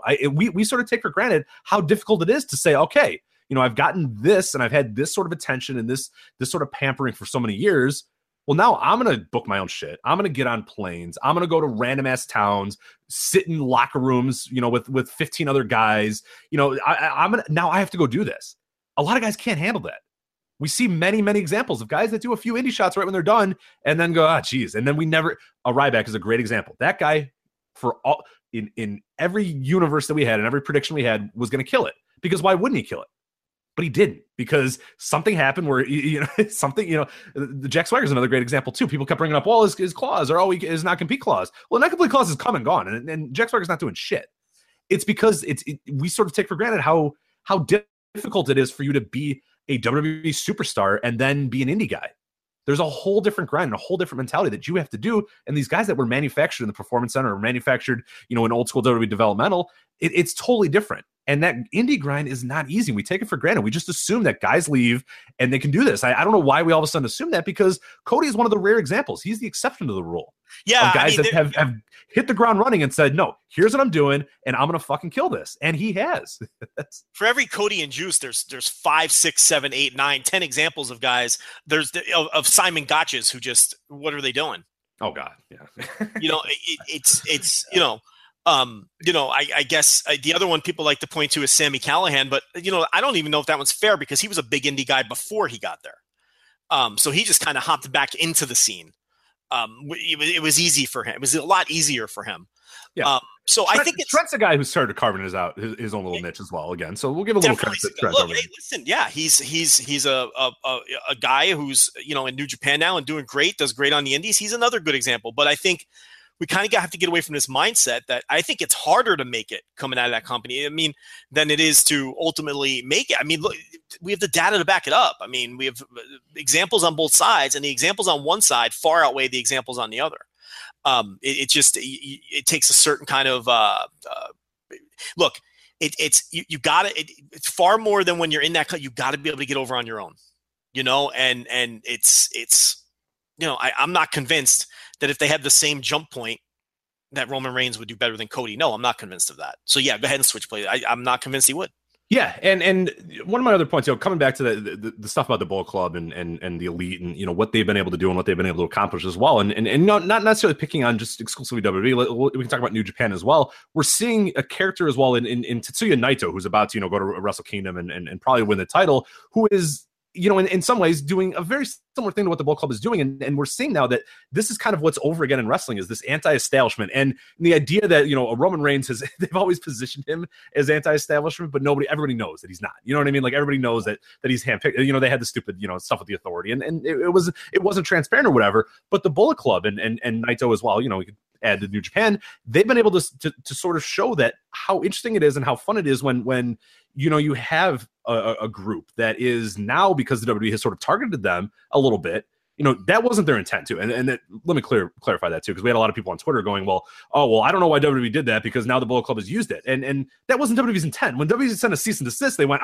we got them. They can't use Too Sweet anymore. And you know what the Elite did? You know what Young Bucks did? Said, fuck it, let's sell a shirt that says cease and desist, sell the fuck out of that, make a song about it, and then we're going to change our what we do in the ring, and everyone's going to write about it, make a big deal about it. Now they're doing One Sweet. They're touching each other's fingers, and people are going fucking nuts in the ring or whatever. And it's like, there you go. That's like, and they're using it as ammo now of, hey, here's a group now that WWE, I was in that arena, and there's fuck Vince, fuck WWE, Cody's shooting on Roman Reigns' gut and talking about drug test failures or whatever, and the crowd's eating that shit up. And they've nailed it. They got it. Fans legitimately think these guys are cool. Right. WWE tries to tell you that Roman Reigns is cool. Mm-hmm. It's manufactured coolness, and half the crowd doesn't buy it. They just, because he is not the right guy. They picked the wrong guy. Can we just admit it? Yeah, well, and you know what? Other than just Roman Reigns, I don't think WWE knows. I don't think if it was anybody, I honestly truly believe that company has no fucking clue what they're doing with regards to stars anymore. Well, and I agree. We're talking about when we get to the TLC or whatever, is that Roman Reigns is the guy we're talking about now. But I legitimately, you go up and down the card, and they have no fucking clue what they're doing and have no idea. Well, Rich, if they just would have let Dean Ambrose organically grow into that role, they would have been fine. Right. And I don't want to re-explore that, but I mean, exactly. They had their window with Dean, and they went completely the wrong direction with him because, of course, it was clear the way for Roman at all costs. As we're seeing with Braun. They've got something with Braun, but it's clear the path for Roman. We got to clear the path for Roman. And that's fine. You're clearing the path for Randy Orton version 2.0, and that's fine. He just doesn't, he is the wrong kind of career. He's just not likable. He's not a likable guy. That's really all it comes down to. We've banged this drum for years. He's just not that likable. He doesn't come off authentic or cool or likable. That's the main problem with Roman Reigns. And with all that said, kids, small kids, and women still love the guy. So there's some value there. But he can't get over with anybody else. He can't get over with anyone besides small children and women. And one thing again, kind of circling back to stuff about the Bullet Club, there were some tweets out there and there were some people talking about, because it was obviously a huge weekend for the Bullet Club in general, but people were saying, it's a bunch of white dudes, cheering about bullshit. I was Sunday and I heard from reports from other people at other places, at Columbus and at Pittsburgh or whatever. That crowd was in Chicago, and I've gone to numerous indie shows. I've gone to numerous Ring of Honor shows. I've gone to numerous WWE shows. I have never in my life seen more women or people of color at an independent show or at a wrestling show than I saw Sunday at Global Wars. My row, there's 15 seats or whatever. 8 of them were women. The row in front of me was 6 or 7 women were there. There were blacks, Asian. I mean, there was every gender, every race was there, wearing Bullet Club shirts and doing the same chants and unifying by that. So the idea that it's just a bunch of white wrestling nerds going, yeah, fuck WWE, fuck Vince McMahon or whatever, is total bullshit. It's not true. Look at the these sales are not data. The Ring of Honor crowds from 10 years ago. No, they're different. The Ring of Honor crowds from Green Lantern fan and a bunch of barricade slappers. There were no barricade slappers. Yeah. Me and my friends were going nuts. Nobody's slapping the barricades. We're like, you fuckers, don't sit in the front row unless you're going to slap the barricade. We were upset about it, but they don't know they don't know what the barricade slap is. They don't give a fuck. They don't care. They were new. The Ring of Honor crowds were newsletter crowds 10 years ago. And, like you're saying, largely just nothing but white males, now your Bullet Club, your Ring of Honor fan now, your typical, your quote unquote Bullet Club t-shirt fan is like a 19 or 20-year-old dude who brings his girlfriend to the show with him. And she wears her Kenny Omega shirt. He wears his Bullet Club shirt. And they stand in line for an hour and a half for a picture with Matt Jackson. I mean, that's what they are now. It's a totally different crowd. The Ring of Honor crowd is a totally different crowd now. And that's another thing that we've been talking about for a long time. It's that other era is long, long gone. That DVD 2006 newsletter crowd that Ring of Honor used to draw. They may still be coming too. But the reason Ring of Honor is doing record business is because of that Bullet Club fan that's coming to these shows. It's a completely different fan. If I wear my I have a Kenny Omega shirt, and if I wear that in public, or I wore it to a flea market not that long ago, there was like an all-night flea market going on across the street from me, so I wore it. The nurse was so annoyed that so many people came up to me and just would too sweet. They'd walk by, they wouldn't say anything, but they just throw the too sweet up, or they'd say Omega, and it was like people that and then I would talk to them and they didn't hear of our website. They don't know what our website is. They're not on Twitter. And I'm just like, okay, well, a lot of them said, oh, I'll check you guys out. Oh, that's cool. I didn't know that or whatever. I didn't know you guys existed, or no, I'm not on Twitter. No, I don't really do much on Facebook. I'm just a fan of, New Japan and Ring of Honor or whatever. And it was amazing how many of them, would come up to me and none of them knew our website. None of them knew any of the discussions on Twitter. Nobody knew. They're fans. And there's a whole universe of fans out there that people don't know about and don't really give enough credit to, but they're there and they're coming out in droves. I mean, Ring of Honor had their second biggest crowd ever on Sunday. Yeah, behind the Orlando crowd, I think. Wasn't that it? Yeah, I think that's true. And you know what? That crowd bought all those when they said Kenny Omega's coming to Chicago, those tickets were gone in 5 minutes. That was it. That's all it took. Yeah, I think that was Kenny Omega's coming to Chicago, boom, sold, gone. Yeah, it's the Ring of Honor crowd now is the NoDQ.com reading crowd. It's not a Dave Meltzer crowd. It's a different fan base entirely. Yeah, or they might even not like thing. They might just like the shirts and they might just like the idea of them. But you know what? That's the key. Too. That's NWO, Austin 316. There you go. That's the template there. How many people are just wearing Austin 316 shirts because they thought they looked cool, and then eventually became fans, or were casual fans, thought the shirt was cool, and that's what sort of the entry level was, or the NWO shirts or whatever. That's really it. And we'll finish up with this topic here in a little bit. But what I did want to read really quickly though is from Garrett's piece, how the elite are changing wrestling. These last 3 paragraphs I think just nail it and really encapsulate what I think that Cody is doing, what the Bullet Club is doing, what the Bucks, what Omega, whatever you want to say, the elite, the Bullet Club, Cody, whatever. I think what they're doing so perfectly, and maybe what WWE is not doing, and why WWE is scared of them too, because I think that's really the thing that we sort of noticed as of late. And I think Roman doesn't respond to that tweet, and Roman doesn't get mad about that unless that cease and desist thing happened, unless the Jimmy Jacobs thing happened, unless the Too Sweet thing happened. You know what I mean? Like that's not, he's thin-skinned, but I think that there was a clear intent to reply to that and go at Cody for that reason, because it terrifies them. And Garrett, I think, lays it out perfectly. He says, Lucha Underground or most other indies anywhere right now aren't doing, the elite are breaking through to exist and thrive in that middle space between WWE and everything else, and that terrifies WWE. WWE lives and dies and thrives on the idea that when the push comes to shove, they're the only show in town. The idea that without WWE, without their scale and marketing machine, the Young Bucks have broken through the usual "you guys should go to the WWE" barrier that seems to exist for so many fans that scares away. And I'm kind of quote here: people are leaving WWE because it's not the promised land. Mediocrity mediocrity that they'd like to present it as it is.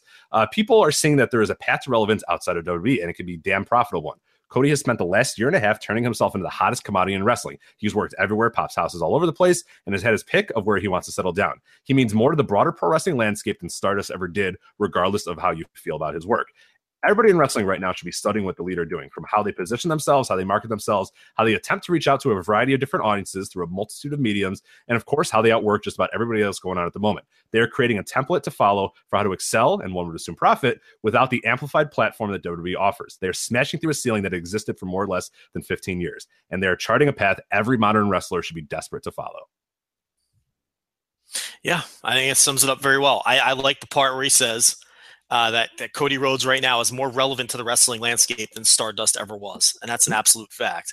And it's and a lot of people are going to misinterpret this, so I want to make it clear: we're not, you're not saying that WWE, that this Bullet Club elite thing scares them in terms of being competition of any sort. No, that's not what you're saying. What you're saying is it's showing their talent and wrestling talent all over, that there is viable alternatives and other paths to success other than being in WWE. And right. That's what should scare them, because now, for a long time there was no leverage. They had a stranglehold. WWE had a stranglehold on pro wrestling, and if you wanted to make money in pro wrestling, you had to go there. That was the only place you could go to make money. Right. And it's not like it's not easy. We've talked about all the failures and the few successes, but it is possible to carve out a niche and be hugely successful outside of that company. And there's wrestlers proving that you do not need that company. And also with New Japan now as a viable option to make money if you're lucky enough to get in there. And it's not that WWE is scared that they're going to have competition, that, the elite's not going to run, shows opposite of, WWE shows and threaten their bit. No, it scares them from the perspective of to the talent. And that speaks to my point last week that there's talent looking for their exit plans, looking for advice. Maybe I can do this too. I don't need to ride the mid-card treadmill, and maybe I can give this a go. Who do I talk to? Where do I work? What's my strategy? What do I do? How do I maximize this if I do this? Yeah, the very fact that there is that option, the very fact that there is somebody to talk to and there are options that you can go out there and do it. That wasn't true in 2005. You know what I mean? That wasn't the case. If you left that place, you were done. You could go to TNA and maybe have a little pop or two there, but it wasn't viable at any point. I mean, it wasn't anything. And guys, the minute they could would run right back to WWE. I mean, we saw it with Christian. It was like, oh, thank God. Okay, good. Like, it had a little fun in TNA, but at the end of the day, there was only one place to go, and there's not anymore. And I mentioned that in my section of the podcast last week is, people getting on Neville, getting on, anybody, or, this Nia Jax rumor that's out there too. But you as a WWE fan should want this to exist. You should want there to be a viable option, because you know what? It's going to make WWE say, okay, here's what we got to do. Because anytime there's competition, and this goes for WWE, this goes for any business in the world, whenever there's competition, they're going to be better, and they're going to strive to be better. They've kind of rested on their laurels for a lot of years, and I don't know that this is going to necessarily do it, but, so putting some chinks in that armor isn't a bad thing. Making them go, okay, all right. We saw, hell, ITV was getting ready to relaunch World of Sport, and WWE went nuts and put on a great UK tournament and signed a bunch of UK talent and went nuts and rehired Jim Ross and doing all that sort of shit. Like, again, you know what I'm saying? That, like, just that little bit. Yeah, right. Yeah, correct. Not because they thought ITV was going to, threaten their business, but just to snuff it out before it even had a chance, and just to reduce leverage more than anything else. Right, exactly. And they tried that with the cease and desist, and that's the funny thing too, that people are bringing up, well, I don't know why, WWE thought that it was going to work, or they've only helped the Bullet Club or whatever. That wasn't their fucking intention. They didn't want to help the Bullet Club. They thought, we'll give them the cease and desist and they'll stop right away, or they'll do this or whatever. But they hit the next blow then. They hit the next punch, the next jab. Bullet Club went, all right, cool. We'll monetize that. Thanks. Now we'll be even more anti-establishment with a Cody Rhodes who fits perfectly because he's the next guy. Ex-WWE guy that's now going to go out there and go, okay, yeah, I've been there, and now I'm this. Getting sued by WWE only adds to their cool cachet. Exactly. That's boom. That weekend was people there. It was unlike anything I've ever seen. That was a very anti-WWE crowd. That crowd, there were numerous, there was a sign that said "fuck Vince." There was a "fuck Vince" chant. There was "fuck WWE" or "fuck that place." Or there was chants all night about and they've carved that out now. And now they've sort of reinvented themselves in a little bit. Now they're they were just kind of the Bullet Club guys having fun wearing black shirts or whatever. Now they're very much a shot at the big company or whatever. So it's interesting. It's gonna be fun to see. And you know what? You should be rooting this on. You should want this to happen because it's good for every party involved. Good for everybody. And by the way, don't think for 1 second WWE wouldn't sign every one of them tomorrow. Yes. If they had the chance, they jump at the chance. Oh, I mean, come on. Yeah. Down to Adam Page. They'd sign Adam Page too in 20 seconds. Maybe not Adam Page, but they'd bring them all in. What about Bone Soldier? We haven't seen Boner Soldier in a while, man. I think you know what I saw? I forgot to send you this. I was going to send you this text message. As I was leaving Global Wars, there was a man wearing a Bone Soldier hoodie. That is awesome. And I know I wanted to run out. He was like too far away, and I thought it would have been too creepy if I ran full speed. Yeah, and stopped and was like, "Tell me about your shirt" or whatever. Where do you acquire such an item? I mean, that's because my theory is that and this speaks to my Adam Page thing, or the thing that Pro Wrestling Tees told me, is that people just want fucking, if it's got Bullet Club, whatever. This guy has no clue who Bone Soldier is, because nobody would honestly go, let's see what I can buy. That Bone Soldier hoodie looks really good. It was a zip-up hoodie. I think it's like $70. There's no way you're spending $70 on anything with the Bone Soldier. At any point. I didn't either. This is the first time I've ever seen it.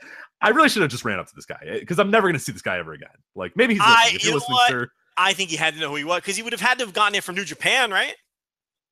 It was a New Japan hoodie for sure. But yeah, I want to know if it was an ironic purchase or like a legit, like I like Bone Soldier purchase, or I buy anything that has Bullet Club on it because I don't really care. I mean, that. There's no way it wasn't an ironic purchase. Who's legitimately saying, I gotta have a Bone Soldier hoodie? I mean, jeez.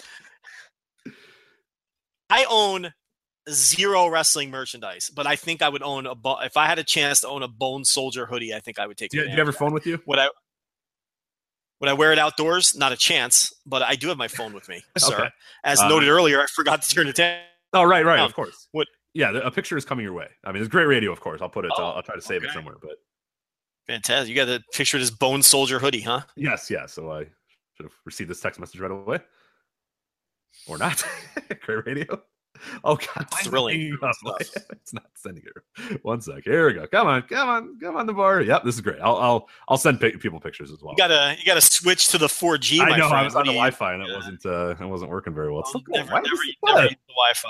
Got to get the unlimited data and use the 4G. You can't. I do, but no.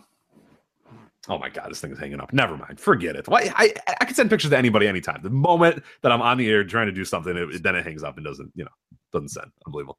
But yeah, it was a crazy weekend. I mean, it was off the heels of that tweet and off the heels of that. I mean, it was just incredible to see. It was just a different environment, seeing how powerful the Bullet Club is right now in the independents, and people better start taking notice, because it's a thing and it's not going away.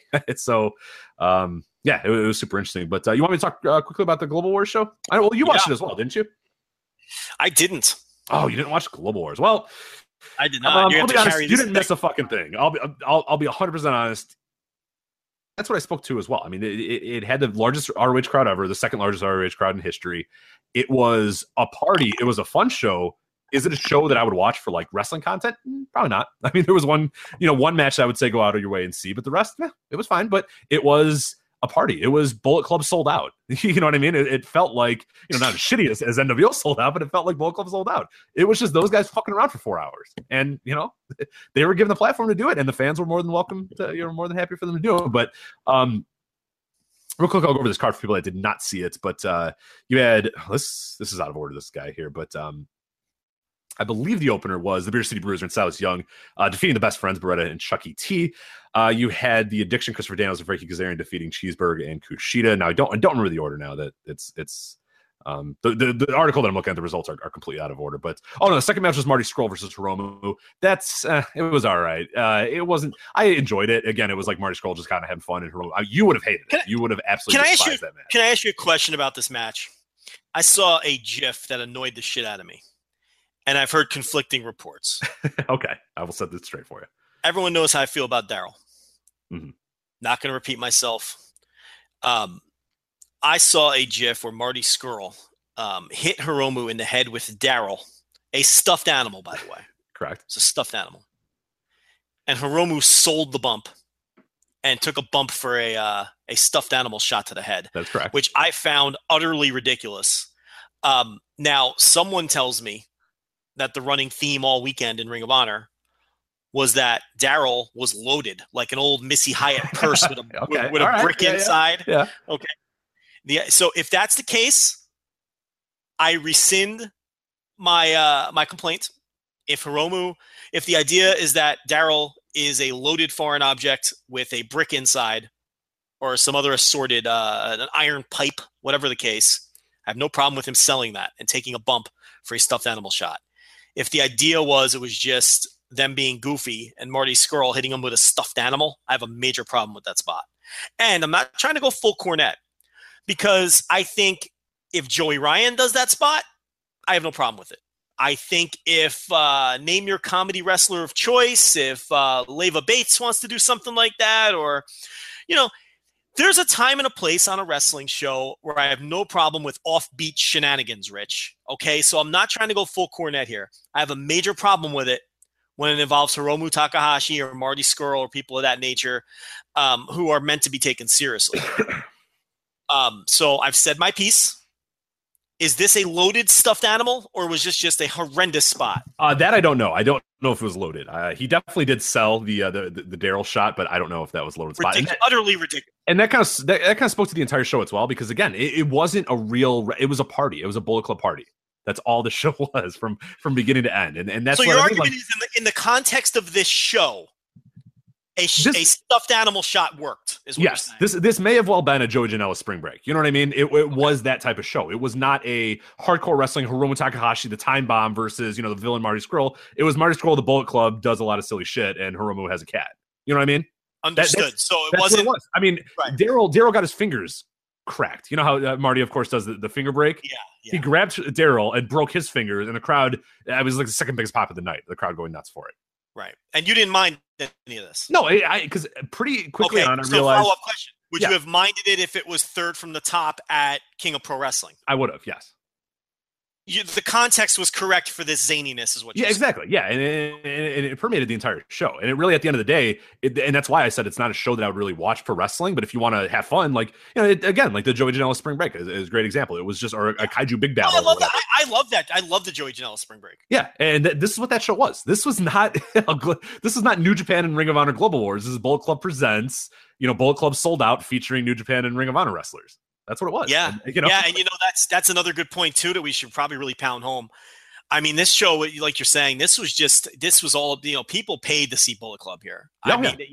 It's not to take away from Ring of Honor. I mean, look, they're Ring of Honor acts, Young Bucks and all that, but I had mentioned that I think that it's time that New Japan really attempt to run a legitimate basketball arena on the backs. If now's the time. I mean, Kenny Omega, Young Bucks, they're never going to be hotter. They should be the lead stars in whatever this New Japan USA thing is. And obviously New Japan agrees. Kenny Omega is the champion after all. But I think it was you that and others that made a good point. You think the Elite could run a show and outdraw any other indie group and you're not wrong. I mean, I do think the Elite could run their own shows at this point.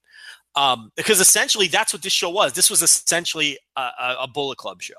Yeah, it was. Yeah, they could very easily have done Bullet Club Presents, whatever the hell their show is or whatever. And yeah, I mean, if they want to do it WrestleMania weekend, I mean, those fuckers would sell 4,000 tickets in a snap.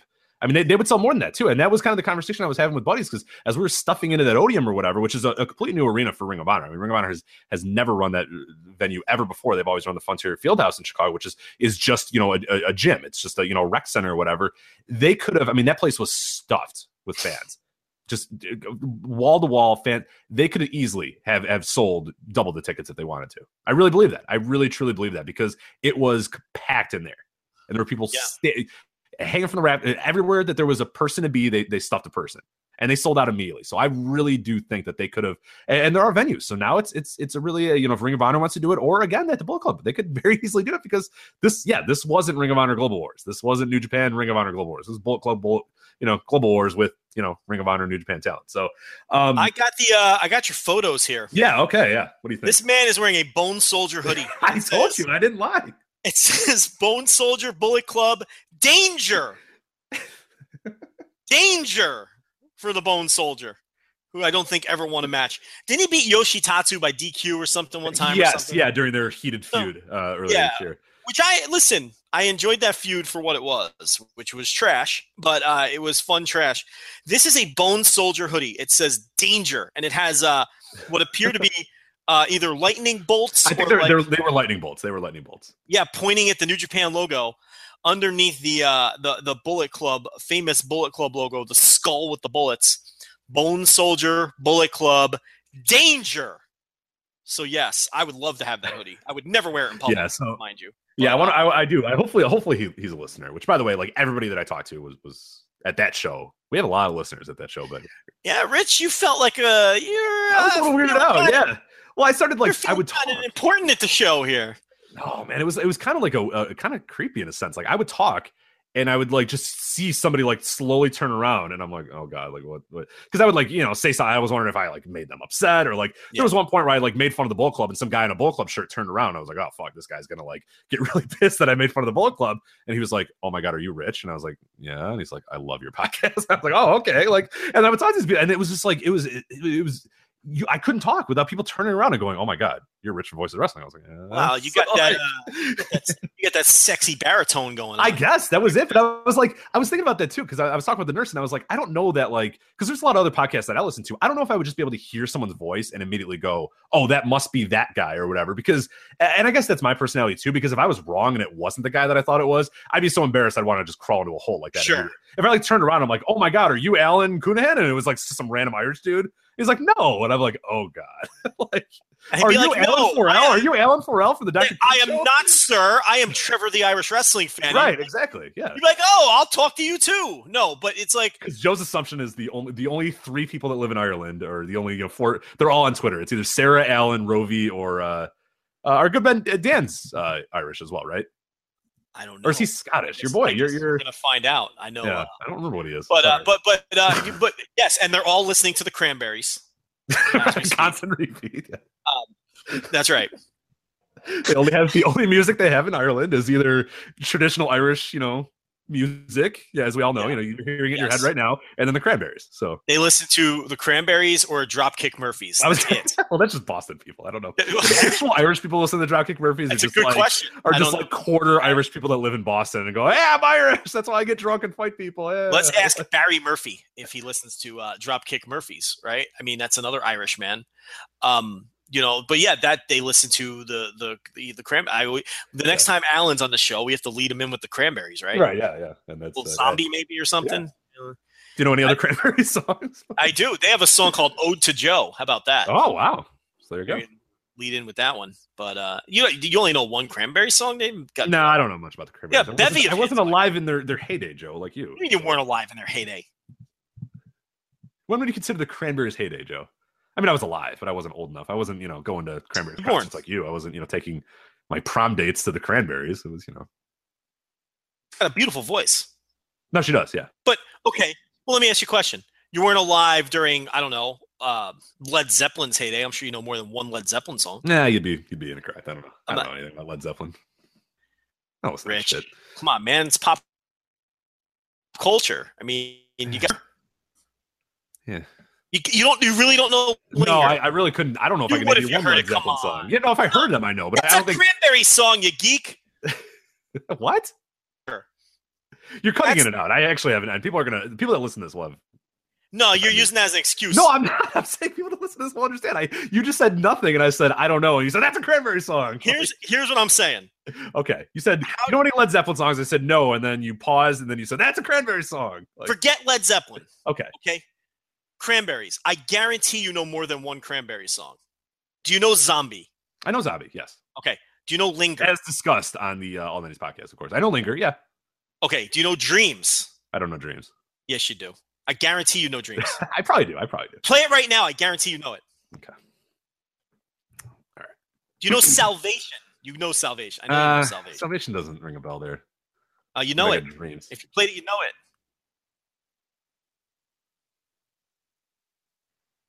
You know, I don't know if I've ever heard Dreams. Oh, it's a big hit. Come on, Rich. I've heard Dreams. I had to go to the hook. I had to go to the song, right? I had to go to the business end of the show. They are the business end of the song. They had a bunch of crap at the beginning. So no, I know Dreams. Okay, so I know 3 Cranberry songs. Yeah. What's the other one you had? Salvation. You know Salvation. All right, let me see. Play that. Fire that one up. 6, huh? Nah, I don't think I've ever heard this song. Don't know Salvation by the Cranberries. No. How about Free to Decide? You have to know Free to Decide. Yeah, Salvation, I don't think I've ever actually heard. Free to Decide. Well, you knew 4. You knew at least 4. Yeah, okay. So that's fair. I can't really bang on you. All right, you know 4 Cranberry. You really Free to Decide. Okay, I've heard Free. I know Free to Decide then too. Okay. Right. And I'm saying it wasn't Ode to. They have a song called Ode to My Family. They have a song also called Joe. As I look this up now. Okay, yeah, you don't want to be. You don't want Cranberry's Twitter getting mad at you. We're going deep into the catalog now when we're digging up Joe by the Cranberries. But, yeah, we're like 7 songs deep into the Cranberries. Okay, but I legitimately probably couldn't name you an actual Led Zeppelin song. So you really did? No, come on. Well, okay, no, I mean if I heard them, I know. If I heard them, but I don't know the titles of them because I don't really care to. My point here is you don't need to be born. You don't need to be conscious when a band is relevant to know their music. Music is timeless, Rich. I'm sure you know plenty of Led Zeppelin songs. Stairway to Heaven. I mean, come on. Yeah, no, I know. Whole Lot of Love. No, yeah, you're a big Togi Makabe fan. You don't know Immigrant Song? It's got a nice wrestling tie. I become a big Togi Makabe fan. Hold on. I like his love of desserts because I also love desserts. I think that's where me and Togi that's basically where we diverge. For post desserts, we don't really see that on many things. Kashmir, Ramble On, All of My Love, nothing. Nah, all garbage. I bet you know all of them. I bet trash. you heard them all. A bunch of yacht rock trash. I don't need to hear that. You're burying Led Zeppelin. People are gonna I don't care. Yeah, they can bring it. All right. He thinks about his dick and fucking a lot. Robert Plant. He makes a lot of sex sounds in his songs too. You know, he's a very sultry man. Well, I have a few new entries. I meant to do that. Our the greatest thread that we have in our entire forums, the Song About Boners thread. Yes, we have a thread about songs about erections on our board. Yes. I wrote one down at work. I don't recall it off the top of my head, but I will add to that tomorrow when I get to work. I was listening to a song and I'm hearing it. I'm like, all right, yeah, this will work for the thread about boners. So yes, the high quality content we have at voicewrestling.com/forums. All right, Marty Scurll defeated Hiromu Takahashi. Real quick, I'll go through the rest of this card because again, really, it doesn't really matter in the grand scheme of things. One match that really matters. Yeah, Davey Boy Smith, Lance Archer, Minoru Suzuki defeated Jay Lethal, Kenny King, and Shane Taylor. Minoru Suzuki, this was a one-man show. He was just kind of having fun and slapping people and doing fun things like that. You know what I had fun doing? All night long reading the playing as you were playing phone tag with Lance Archer as you guys were attempting to meet up at the show, missing each other's DMs. And did you ever meet up with? No, I never did. Yeah, because the parking lot. I got to the show an hour early. The parking lot was a disaster. It took you 45 minutes to get into the parking lot. Then when I was finally there, the lines to get merch was ridiculous, and I didn't know that there seemed like there was only one gigantic line to get to anywhere, and I didn't know really necessarily what the setup was. So I don't know if there was a way that I could have just and sorry, Lance, but there wasn't that many people waiting for Lance Archer, Dave Boy Smith Jr., but there was a mile-long line of people waiting to get merch in general or waiting to do autographs in general. And you had to get through that line first before you could be siphoned off into whoever you wanted to see or whatever. So I wanted to go to Lance and Davey, who I imagine, again, there wasn't throngs of people, throwing themselves at the Killer Elite Squad. Maybe I was wrong. Maybe there were, but I couldn't get to that line because I couldn't get through the gigantic And I was like, okay, do I really want to miss like half the show? And he's probably going to leave by that point or whatever. And then neither of us had signal on our phone either. So like we're texting each other or DMing, and like it's he's saying, oh, I'll be here, and I'm like, oh, I can't get any, and it all ended up being a total waste. And by the time I was leaving, then I got all of his messages. I'm like, hey, I'll be here, whatever. So I appreciate him reaching out and trying to meet up, but just couldn't do it because the odium. And why'd you blow him off, Rich? It's very rude. I did none of the sorts. I've got to see that man in like a week, and he's gonna be because I'm not sure he knows we're two people, so he's probably gonna take it out on me. Oh, I'm sure he does. No, he knows there's Texas Voices of Wrestling and Chicago Voices of Wrestling. He's gonna be like, why'd you leave me hanging in Chicago, man? I'm not happy about this, and now I have to face this. That's good. I hope you to a big. Did you know he's a 7-foot ticked off Texan? I've heard rumors of that. So yes. I hope. Now I've got a 7-foot ticked off Texan. Yeah, I was looking forward to him, not because I was going to talk about 1 second of wrestling, but we were just going to talk about dachshunds the entire time. So I was looking forward to that because we both have very similar looking dachshunds. So I was just going to discuss that with him because nobody wants to actually talk wrestling. That's stupid wrestling. We had the Addiction, Christopher Daniels and Frankie Kazarian defeating Cheeseburger and Kushida. That was a thing, and that was a match, and it existed. You had the Bullet Club, Adam Page, Cody, Matt, Nick Jackson, the Young Bucks versus Search and Destroy, Alex Shelley, Chris Sabin, Jay White, and Jonathan Gresham. That was actually a lot of fun. There was just madness. It was basically just, again, like a Bullet Club showing off. It was them just doing all their finishers. It was essentially just like an extended squash match with those guys just did everything that they wanted to do. Who took the did Jay White take the fall? You know what? I'll be honest. I don't. No, Gresham took the fall. Okay, Gresham took the fall. White did not take the fall. I made sure to note that. If White took the fall in a match with Gresham, who's treated like a jobber, no, it was Gresham for sure. It would really indicate that he's on his way back and he's going to be the knife guy. Yeah, Gresham ate like 4 finishers in a row and got pinned. Yeah. Even though we've already reported that the knife guy is Ryback. It's the Ryback. And that Roppongi 3K is obviously the Ring Express crew, or the Ring Crew Express. How come we get cited directly when we report that the knife guy is Ryback, but we don't get cited directly? Right. I know.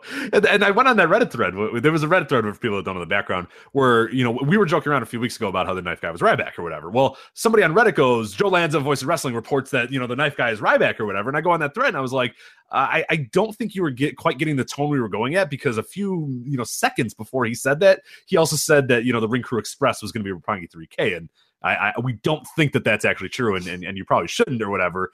And the guy, to be fair, was like, oh, English is my second language. I didn't quite pick up on your sarcasm or whatever. So I got it. But then just that little post started like, oh, those guys are never right. They're bullshit. They're wrong. Or, oh my God, look at the source. Oh, haha. And it's like, no, we were joking. It's sarcasm, but that is what it is. Colt Cabana, Toru Yano. If you like comedy and wrestling, you might like this match. If you don't like comedy and wrestling, you will despise this match. That's all I can say. I enjoyed it. It went probably a little longer than it needed to, but it was exactly what you thought Colt Cabana and Toru Yano would be. Match of the night, far and away, unquestioned. Maybe the best. Man, it really. I've seen people go 4.5. I think Dave went 4.5 with this, and I've seen other people do it as well. Will Ospreay versus Flip Gordon. Flips. Watch this match, Joe. Well, honestly, I am going to watch it. I'm going to watch this whole show, actually. But the thing about it is, and I wrote about this when I did the King of Pro Wrestling review, Will Ospreay, for all the hype he gets, he's actually underrated. He really is. He never goes out there and has less than a match of the year or fringe match of the year level performance when he's put in a position to and he's trying hard and he's not fucking around. Yeah. And in front of many crowds too. And we mentioned that. Yeah. I don't know if I'm sure you listen. I know that for a fact you listen to my part of the podcast, but I mentioned that Will Ospreay will go to Australia in front of 300 people and fucking kill it and give his bust his ass or whatever. So there was no doubt in my mind that these guys were going to have a good match, because Will Ospreay just refuses to have a shitty match. And he's physically incapable of just going out there and going, all right, whatever. Like, because everybody else on the show was, all right, whatever. Let's just kind of have fun. Let's go out there and we got a hot crowd that just kind of likes having fun. Let's just do that and get out of here. Well, Will Ospreay and Flip Gordon said, fuck that. We're gonna have a match of the year contender here, and they did. It was we're putting together the FSM 50 this year. Comes out every year. 50 top wrestlers in the world or whatnot, and we put together our preliminary lists. And I couldn't justify putting Will Ospreay lower than 4th on my list. I mean, I really think he's that good. No, that's fair. I really couldn't justify it. So I really think he's among the best wrestlers in the world right now. And I'm not shocked at all that he had the best match here. And I'm not shocked at all that you're saying people are throwing 4.5 stars at this thing. And I'm looking forward to seeing it. And I should give credit too to Flip Gordon. He was awesome this entire match. So I'm really interested to see what he does, because he could be a legit, we talk about a Ring of Honor and their talent evaluation, their talent, it isn't great. But Flip Gordon could be a guy they might have there. So if they can make him work or do some stuff with him, that could be. He's a guy. I mean, he's not there yet. He's got quite a few years probably till he's got the full package. But you can see in this match alone, you'll definitely see it. That there's potential there. There's something for him. So I hope so. It'll be good for him. And then I think I got everything else. So there was the Dogs versus the one mean team. I apologize. The Dogs. Could you guess who the Dogs are, Joe? Do you know off the top of your head who the Dogs are? Have no clue, but I saw the Dogs versus the one mean team just getting buried on Twitter. It was so bad. God, it was bad. It was the worst, and it was sad because the Dogs are Will Ferreira and Rhett Titus. Okay. I didn't know they had a new gimmick. Is this a brand new thing? I guess I don't know what it necessarily is. All right. Rhett. It's just like, dude, I've got about 11 episodes of ROH TV on my DVR. So if this is it's just like, oh god, it's well, what the hell is one mean team? I mean, what is that? I had no idea. They posed them as like local guys, but they're not. I don't know who the fuck those guys were. They were like local. People are like, oh, they're from Chicago. Like, because people in the crowd are like, oh, they must be Chicago guys. I'm like, no, they're not. Like, I'm standing in the front row are like half of the guys that run freelance are there in the front row or whatever. Sure. There's numerous guys from all over Chicago Indies or whatever all over the place, and nobody had any fucking clue who these guys were. Like, from where they got them. Were they two hapless dopes who paid Brutal Bob Evans $200 to try out and bought their way onto the show? I mean, what's going on here? No, I would assume that is exactly what they were. So two really terrible guys that paid Brutal Bob $500 and they got booked on to lose in a squash match to the Dogs. So then your main event, Kenny Omega versus Yoshihashi. Joe, I would turn it off before this match happens. You're going to be disappointed by this. I have to tell you, the reason I didn't watch this show live was I really wasn't looking for. I didn't like Kenny Omega's tone at King of Pro Wrestling. I didn't think he was taking this match seriously, and I didn't think we were going to get a typical Kenny performance. You're 100% right. I mean, especially coming off the knee injury and his mannerisms and the way he was treating Yoshihashi in New Japan, I didn't think he was taking this match seriously, and I did not think that we were going to get the vintage 2017 typical Kenny Omega match of the year level effort, and you are telling me that is correct. Yeah, and I think you'll hear that from a lot of people as well. It was just, I mean, Dave gave it 4 stars, which I thought was absolutely ridiculous. I mean, there was nowhere near 4 stars, and the problem was, and this is when it really hit me over the head that this is a Bullet Club show. Is that halfway through the match, and the match wasn't really doing much either. I mean, obviously the entire crowd was all on Kenny Omega, and they wanted him to win, and they wanted him to, they didn't care about Yoshihashi. Nobody cared about Yoshihashi. It was just a complete afterthought this entire match. Well, halfway through there's a ref bump, and then the Bullet Club comes out, and then Chaos comes out, but it's it's not all of Chaos, so it's like Flip Gordon is in Chaos, quote unquote, or whatever, just because they needed to even the numbers. And then they did, and this was a running theme the entire weekend, is they did this 10 boots thing where everybody gets on the corner and puts their boots near the turnbuckles, and then you throw the guy in there and he gets hit by 10 boots or whatever. And this is a big thing. This is like, and people loved it, and they were chanting 10 boots, 10 boots, 10 boots the entire time. Well, essentially the match spent then the next 10 minutes setting up the Chaos and Bullet Club 10 boots thing, which Yoshihashi eats both those boots. And it was just like, it was a match just littered by, run-ins by the Bullet Club, the Bullet Club doing shenanigans, dancing all over the ring. It was the perfect cap off to Bullet Club sold out, but the absolute not a match that you're going to look forward to at all, and not a match that you're going to like it. You are going to hate it. You're going to despise it. When it was all said and done, I was like, all right, whatever. But yeah, it was, if you thought you were getting, Yoshihashi, clamoring for the title and nearly winning it in 2.9 counts where he almost got it, and oh my God, like, it wasn't that at all. Kenny just beat him. You know what I mean? When all that shenanigans were done, Kenny just hit the V trigger, hit the One Wing Angel, and it was over. And that was it. He did hit the One Wing Angel, and Yano pulled the ref out of the ring. So that was a quote kick out for Yoshihashi or whatever. But then Omega just hit the V trigger and hit him with the One Wing Angel. It was over again. So, you know what I mean? It was. What was the point of all that then? Yeah. And the U.S. title was nowhere to be found either, because Kenny forgot it and New Japan forgot it too. So. Oh, he didn't even have the belt with him. No, he didn't have the belt. Because somebody says, "Where's the belt?" And I go, I don't know. And they said, "Hasn't he forgot the belt before?" And I said, "Yeah." And they went, "Oh, all right." And I was like, "Yeah, all right. Well, there you go." So that tells you all you need to know about that. So no, probably turn it off before that match. I think you're gonna be super disappointed by that match. Just nothing there. And I know both men are capable of so much more. I know Yoshihashi is capable of so much more. Omega was not out there to have a Kenny Omega match. I mean, he may as well have wore the rainbow tights and and kept his t-shirt on the entire time, because it was a t-shirt Kenny match from beginning to end, which is super disappointing too. Because I was there to see Kenny Omega have a killer match. I wasn't there were a lot of people that weren't. A lot of people just wanted to see him, two sweet people and wear a Bullet Club shirt. So it's fine. Right. I get it. So I guess, can you really blame him then? No, yeah. I mean, he knew he sold the house before he even had a match. So he goes, you're good. You don't care. Like, and if people had the time of their life, it doesn't really matter. And people did. And when it was all said and done, that's the thought I had. And I had it walking out, and I talked to, Maxwell, and I talked to those guys of like, that was, as a show, not great, but it was fun as hell. And it's one of those weird things where it existed outside of the realm of like because I went to AEW that weekend too. And that is a show that I really loved. I loved night one. We'll talk about it during our bounce around the indies, but that was a show that was like, oh man, talked about it. That was an awesome show. And night one, like, and then night two of the tournament was awesome. Everybody loved it or whatever. This was like, hey, that was a lot of fun. And that's all you could say about the show. You know what I mean? It wasn't let's talk about what matches were good. Let's talk about the booking. Let's talk about it wasn't that. It was a one-off show. Bullet Club sold out. Joey Janela's spring break. It was that sort of show. So yeah. But Osprey Mark Maxwell, he's like 7 foot tall too, right? He is, yeah. You can't teach that. No, he is. He's quite tall. Yeah. He's a slender man too. He's lost like some ungodly amount of weight, something like 100+ pounds or something like that. Some ridiculous amount of weight. He's from the first time I met him to what he looks like now. I mean, he's completely different.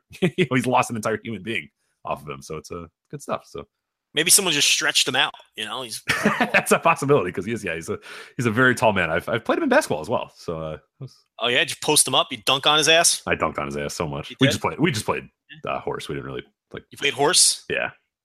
Did you beat him? I did. He's listening, so don't lie. I did. He'll confirm. He'll verify that? He'll verify it, yeah. Yeah, I'm gonna ask him. Yeah. Yeah, please do. I did.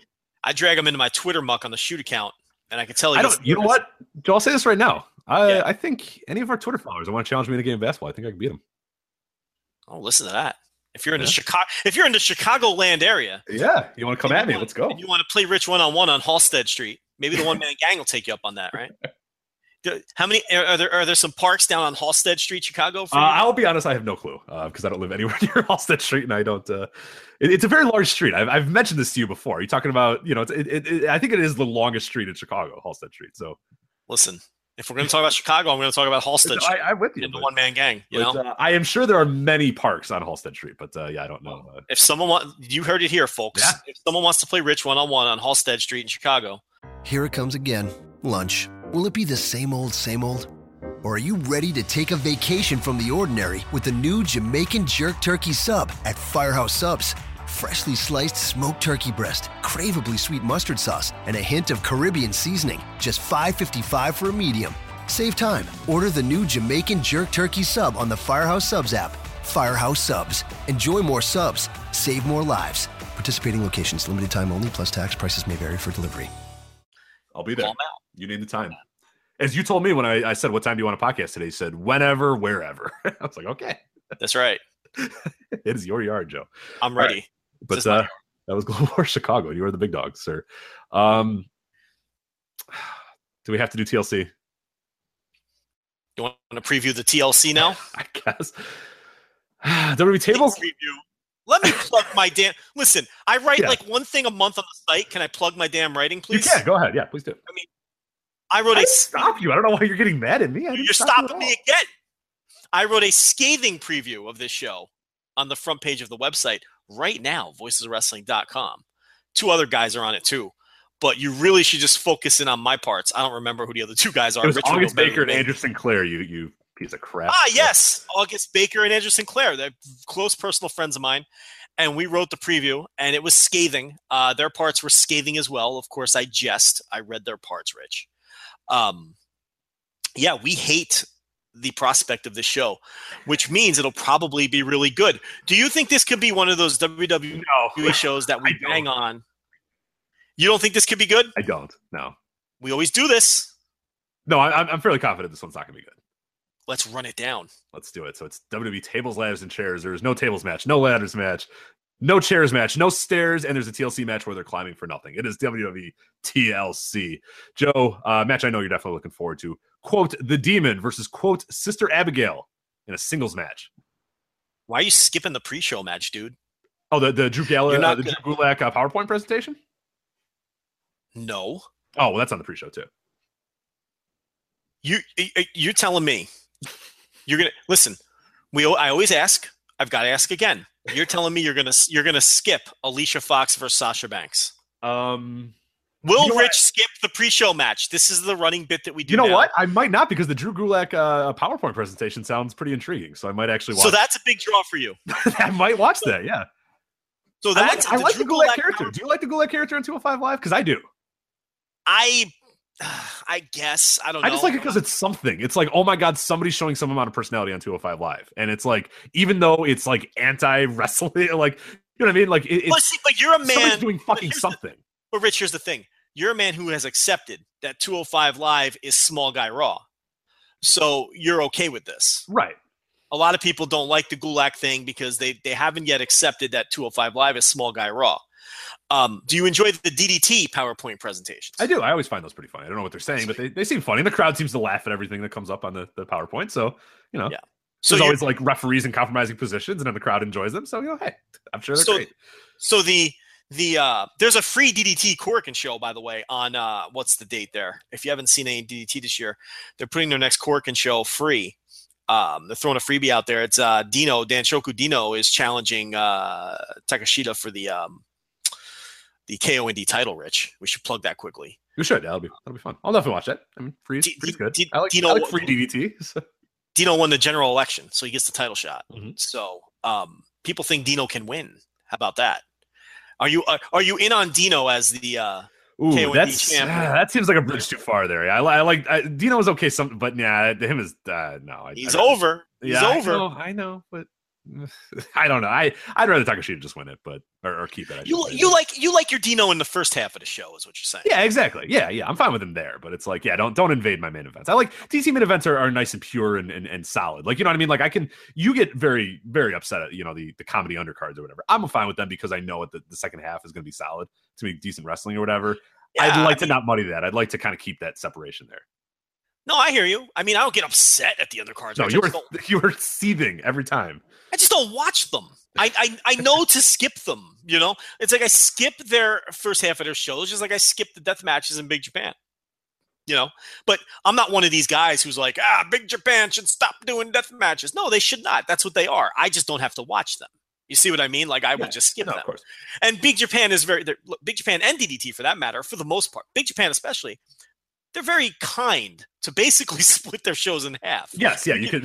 Here's our first half where everybody's going to hit each other with light poles and do a power bomb through a cinder block, and then the second half's going to be a lot of big men slapping each other. It's like, all right, cool, good, or guys putting on grappling displays or whatever, which is fine. That's good. Thanks. Yeah, because I haven't seen a Big Japan death match in years because I don't have to. It's not like you're sitting down for the show. It is so easy to just scroll to the part you want. You see Yuji Okabayashi and you're like, all right, good, cool. Like, I'm good to go for the rest of the show now. Or you see Sakamoto and you're like, good. For the next 2 hours, I'm good. Like, it's not like they have, well, here was this really great tag match, and now here's Ito, throwing himself through a bunch of light poles or whatever. Like, it's good. You don't have to deathmatch stuff is generally the first half. Sometimes they'll headline with the deathmatch title or whatever, but you could usually go right to the middle of the show and skip all that if you want. You know what I mean? And DDT, same thing. Generally, the comedy stuff is in the first half of the show. Yeah, especially for the big shows, like the big, sumo hall shows or whatever, or the Korakuen shows too. They'll do the same thing where it's like, it's very obvious that there's a tale of two halves in a lot of those matches. So yeah, it's good. And I haven't seen a DDT. I haven't seen a single DDT match all year because of the streaming service. Now the free show, you have to watch it live. I think it's 11 p.m. Eastern. So that's a very reasonable time if you live in the United States to watch this live show. I forget what day it is. This wasn't on the run sheet. I just randomly brought it up. But Big Japan, Rich, with the streaming service now. So it's a great TLC preview we got going on here, by the way. So keep it up. Yes, well, listen, sometimes things run amok. Not on this show. No, we're pretty. We try to stay, in a pretty clear line here. So yeah, I don't know what you're trying to do here, but. No, I'm bringing up news of the day. Big Japan has a streaming service show. now. We stay on topic and we nail that topic and we talk about that topic, and that is our topic. I don't know why you're it's not what the Voice Wrestling Flagship podcast is about, sir. Don't know that there's a Big Japan streaming service now, and I'm informing the listener, Rich, is what we do, that there's a Big Japan streaming service, and for about $8 a month, just a few yen, okay, you can get your Big Japan streaming service now. And if you want to watch Big Japan, it's going to be the only way you can watch it because, the uploads are going to be few and far between now that they're on the streaming service. So just like DDT, just like Stardom, and just like New Japan. So, Rich, it seems like everyone is moving towards the and you can't really blame them, right, No, sir? it's good. Yeah, go for it. Yeah, I mean, if you can do it and they're going to make money off it, which obviously, you know, they've obviously done that calculus and they've decided, go for them. I mean, that's great. It speaks to, in a lot of ways, the growth in both in Japan and maybe abroad as well. So yeah, I mean, they've obviously done the math and they've decided it's a good idea. So go for them. I'm glad. I mean, it's unfortunately going to mean a lot less because Big Japan talk on this show because there's a lot to buy. There's a lot of these streaming services to try to do. But I mean, we'll try to watch as much as we can. But yeah, as you said, we really we used to talk a lot of DDT and now we don't because there's a finite amount of time in the day and there's a finite amount of money that we have to devote to this hobby or whatever. And there's a value calculus as well. If you want to just, jump into a Big Japan show because I got nothing to do, whatever, that's one thing versus every month I got to pay $8 or whatever. And if I'm not getting my value out of that, then, it's hard to justify it. That's what we've had with DDT as well. And I'm glad for them. I want them to go do that. Go ahead. But yeah, just, word of warning, it's probably going to mean a lot less, Big Japan talk for us because, so I'm getting the idea. You will not purchase the Big Japan streaming service. I won't. No, I might. It might be a thing where like when there's a big time show or they're big time sumo hall shows or whatever, I might subscribe for that month or whatever. But it's something that I cannot justify every single month paying $8 for. I agree. I will not buy it. I do not buy the DDT service. We do talk about how we skip half the shows. I mean, yeah, right then and there, 50% of what they produce or more than that even. I don't want to watch. I'm never going to watch. So it's like right then so and there. It's like, yeah, it's the DDT service. I plan on buying it maybe next month, and I'm going to watch all of the hyped matches. I'm just going to crash one weekend and watch them all. But it's only going to be a 1-month purchase, and I'll probably do something similar for Big Japan next year. It's not going to be, I'm not auto paying and keeping that subscription alive all year is the point. It's just Big Japan is going to go to the back burner now, unfortunately, because it's like you're saying, it's not even about the $8. It's the time. It's like it's if it's free and available, it's I'll watch them at my own leisure and my convenience. But if you're making me pay for it, I don't blame them for it. But I can't justify the time versus the cost to subscribe. But more power. I'm glad for them. I'm glad as hell that they've gotten to the point where I mean, Big Japan. I mean, can you imagine that? I mean, 6 years ago, if I said, "Oh yeah, Big Japan Wrestling will have a streaming service where you can watch all their shows."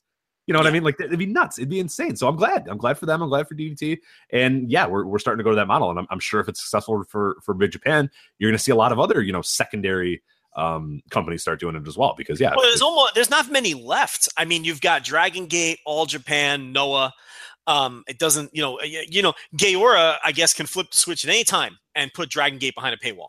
Right. Now, I'm not in tune enough with the Japanese television scene to know if it's more cost effective for them to just keep it on television versus, putting it behind a paywall.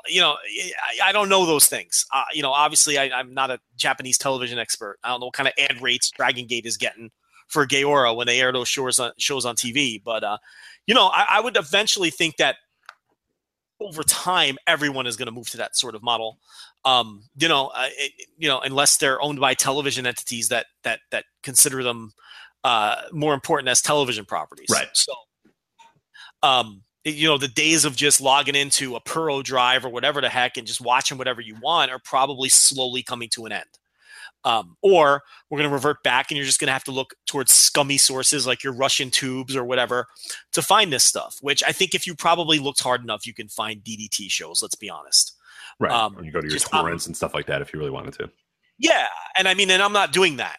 I'm not going to look that hard for DDT. I don't mind paying them $10 1 month and just watching it all that way and contributing to their and that's probably what I'm going to be. I'm going to be one of those guys. That's what I was for Flow Slam for a little while. We'll talk about Flow Slam, but I was that guy for Flow Slam. If there was an Evolve weekend that I really look forward to, I subscribed that month and then I was out after that because it's like, it's hard to justify.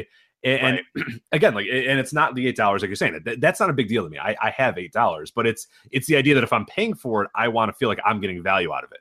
Nothing in my life. I don't want to have a ton of shit on my account every single month and I use 20% of it. Like to me, there's a value calculus there where it's like, all right, well, am I going to get $8 worth of value out of Big Japan's streaming service every single month? No. Right.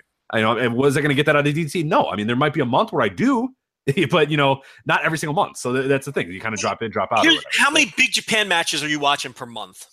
Exactly. Yeah. I mean, at most 2. You know what I mean? Like big time hyped. You're watching a Cork in main event or a hyped match. That's not worth $8 to you, is all you're saying. No, yeah, and the Sumo Hall show might be, and that'll be a month what I do, and DDT, their big Sumo Hall shows or whatever. Yeah, I might watch those. I might subscribe that month. If a Peter Pan lineup appeals to you, right? Exactly. Yeah, I'll watch that. But yeah, no, otherwise, which is what a lot of people do with New Japan World, because they spike at Wrestle Kingdom. Right. Exactly. So it's the same sort of thing. But yeah, so TLC. So I'm not going to watch Alicia Fox, Sasha Banks, but I might, because I'm not going to try to, but I might be so enthralled with the PowerPoint that I end up watching Alicia Fox. Gulak is a draw for you. Indeed. And you may accidentally see Alicia Fox versus Sasha Banks. Right. Have Mickie James for the women's title, Rich. Oh, let me ask you this. So old. God, she's so old, at Mickie James. God, she's like decrepitly old. I mean, sure, she's younger than Tamina, but she's so old. Is that a common complaint amongst the fans? Betty White. Ew. She likes Betty White because she's so old, Joe. Betty White. Did you like that joke? The writer wrote Betty, and Betty White had her. Remember, there was a time where Betty White was like. Wait, am I adding a loop on something here? Is the storyline to this match that she's old? Yes. Have you not been watching? I have not seen a full. Yeah, Mickie James is old as fuck. You don't know that? She's decrepitly old. She's basically like Mae Young. I thought this was a fan thing you were banging on. No, no. This is like Alexa makes old jokes at her all the time. Oh, okay. Being old, she said, "Oh, well, you're gonna get one of your friends like Betty White to come help you or whatever." And I was like, Betty White. I was like, because my point was Betty White had a time 5 years ago when Hot in Cleveland was hot. You know what I mean? You could make Betty White jokes and people were like, "Oh yeah, she's an old." Is Betty White still a top of mind old person these days? Probably not. You're right. I think there was a heyday for Betty White. I mean, there was those Snickers commercials, Hot in Cleveland. She was doing that. She had kind of put herself into the spotlight, but I feel like that sort of went away now. Pop culture map for around 2014 or so. Yeah, you're right. She did have a resurgence. You're right. Hot in Cleveland. Then she had that. God, I had a girlfriend at the time that loved Hot in Cleveland. I was just whenever they I was like, this show's fucking terrible. Valerie Bertinelli, right? No, but the only reason I watched it made the girlfriend then, the then girlfriend upset, is I was like, well, Valerie Bertinelli, she's a babe, and then she would just be like, well, why do you think and get upset that I thought she was hot? And I was like, I got to find some reason to watch this shitty show that you're making me watch. So. Why would you pick on Betty White anyway? She's got to be pushing 100 at this point. That's what I mean. They're not picking on Betty White. Betty White is aware of how old she is. They're picking on Mickie James. She's old as fuck. Betty White seems like a pleasant woman. Wasn't she a guest host of Raw at one point? I think you might be correct. Yeah, I believe she was. 95, born in a town that I lived in. I don't know. Betty White was from that town. There you go, Oak Park, Illinois. I was in Oak Park. She's from Oak Park, huh? Yeah. Remember when you used to hear every time I would do a podcast and you hear police sirens going off or whatever? That's when I lived in Oak Park. So. She's not bad for 95. I mean, if I'm going to bang a 95-year-old, it might be Betty White, right? Let's not have this discussion, but I agree. Yeah, no, it's not bad. No, I mean, for 95, she's not bad for a 90. Again, pound for pound. Yeah, pound for pound as far as 95-year-olds go.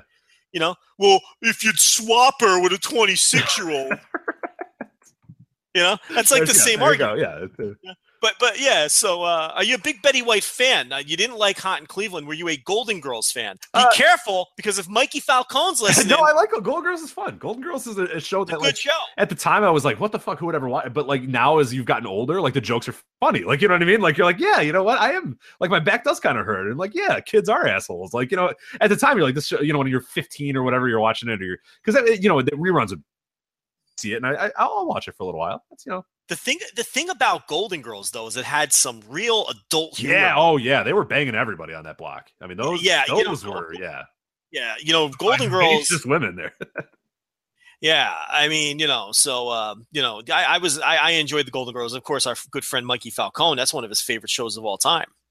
So yeah. What else? Sorry, I'm in a while trying to think of hot older. Well, Helen Mirren's the go-to, and she's 70 or something like that, or 72. Yeah, she could be Betty White's child. That's the thing. Right? Yeah, that Betty White is incredibly old. Unfortunately I'm not going to Google search hot 90-year-olds. So I'm trying to think off the top of my head. Really fucking old. Were you a fan of the Mary Tyler Moore Show, Rich? I'll be honest, I didn't watch much of it. Never saw too much of that, huh? No, a few episodes here and there. I can't really kill you for that, because it was on before I was born.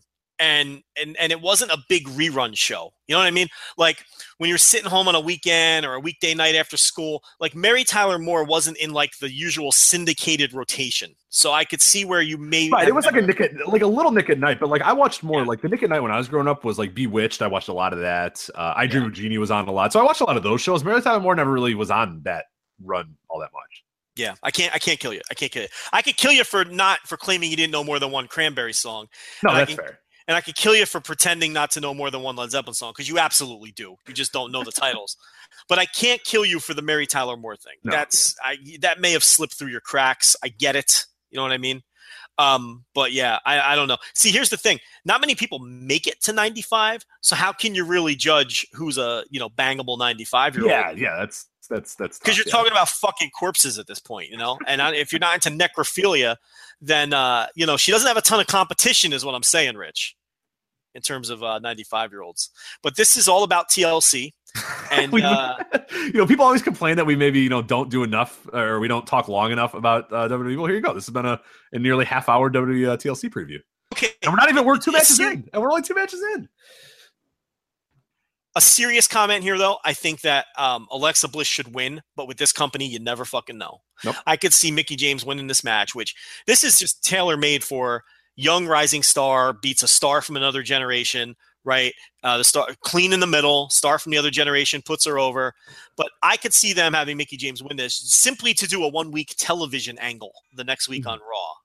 And that's everything that's wrong with the booking in this company. There's the lack of long-term direction, especially the deeper you go on the card. There's just less of a concern and a less of a care for long-term direction. And it's just especially the women. And I think you mentioned that in your preview as well, that we can talk all we want about the Divas Revolution and all this and all that. When you really go down to it, and yes, they're having better matches, but when you go down to the booking of it, it's still shit. It's still multi-women, whatever, grab all of them and put them out there or whatever, or just really like lame storylines where the women bicker at each other and stuff. Like, yeah, the wrestling is better and the characters are presented better and they're not stripping each other to the, their underwear or whatever. But when you really look down at it, it's not much better than it's been, other than they're having better matches and they're way more talented. But at the end of the day, it's still booked like utter shit. It's not good. It's just, quickie title changes, random things and people insulting one another. So it's not great. Asuka versus Emma. So Emma will be the first victim of Asuka. Will Asuka change all this? Will Asuka come in and buzzsaw through everybody, stay undefeated, beat Alexa Bliss, and dominate this title? Well, she's going to win this match, but I have no faith that they're going to do it well. So I don't know. This one, she should, hopefully. I mean, if this is what I hope and pray with this match is that it's not the Dolph Ziggler Shinsuke Nakamura match where it was like 15 minutes back and forth. Asuka needs to get in there and get out. 3 minutes, 4 minutes, 5 minutes, whatever. This needs to be her dominating Emma. Emma doesn't need to get more than two offensive moves and then get out of there. I hear you, brother. I'm thinking about 40 seconds for this one. Just kill her. That would be fine. She comes in the ring, bell rings, kicks her, throws her into submission, taps, done. Emma's a non-entity. They clearly don't care about it. Right. Emma's stock has just plummeted after it looked like.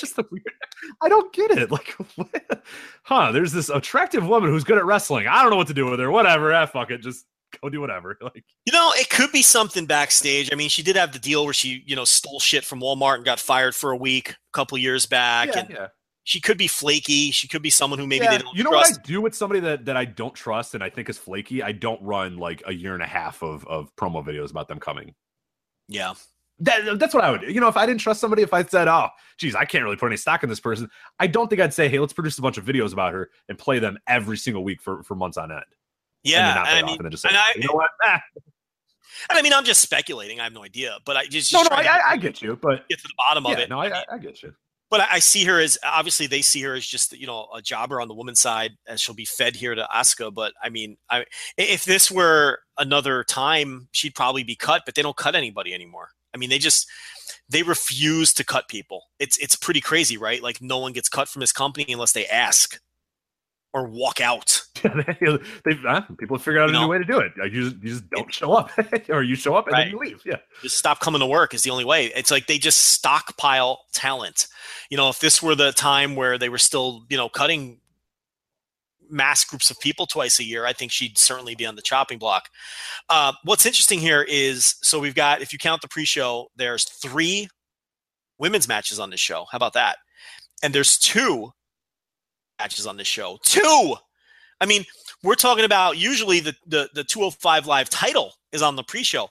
So, Rich, do you think this speaks to them giving opportunities to two underused divisions, or do you think this speaks to the fact that just about every viable wrestler on the brand is in one match on the show? I was gonna say, yeah, when you have 15 people in the main event, then yeah, you're kind of out of other matches, because you could, if you broke that up into just make it like a tag match or just make it even a 3-on-3, you got a few more other opportunities for people. I think it's more that than any concerted effort. So, but let me ask you this: do you think there's a possibility that there's a second 205 Live match on this show because Neville just quit, Austin Aries is talking shit publicly, the morale is clearly down on that show? We've heard the whispers.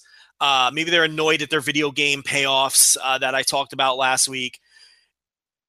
And maybe this is kind of, all right, let's start throwing these guys a bone. Okay, let's give them a second match on the pay-per-view. Or are you going to be cynical and just say it's because of lack of depth because there's so many guys in the main event? No, I think there might be something to that where maybe the lack of depth has they could have just boost, right? Yeah, I mean, it's not the worst thing to do. If you're looking at the show and looking at, hey, look, what can we book on this? You could book just a random match with, two guys anywhere on the roster or whatever, or you can throw them a bone and put them on there. I mean, this is, I think there's something to be said for it. I don't know that necessarily it is that reason, but I do think it's a possibility that they say, hey, look, we don't have a ton else on this card. Why don't we throw them a bone or maybe book two? So a combination of both, a lack of depth on the show. Yeah, I think it's a little bit of B. Yeah, I think the lack of depth gave them an opportunity to do what they're doing. Does that make sense? Yeah. So the two matches we're talking about, Kalisto defends against Enzo Amore, and then they're doing a tag bout. The Brian Kendrick and Jack Gallagher. Jack Gallagher, after that long feud over whether Jack Gallagher was a clown or not. You mean Jack Gallagher? Yeah, Jack Gallagher. That's what I said. So after that, after that long feud where Jack Gallagher was being called a literal clown by Brian Kendrick. You got it. Yeah, Gallagher, correct.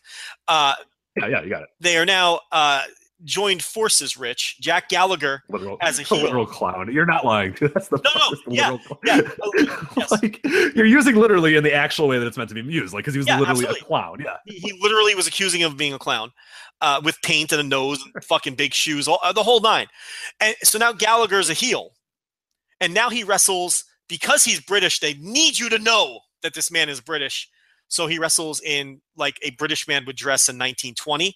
Like that's what he wrestles in. He's got like brown dress shoes and a nice fucking like a burlap vest and a long sleeve shirt, and with his dopey curly mustache. So they're just pounding home the old subtlety hammer, Rich.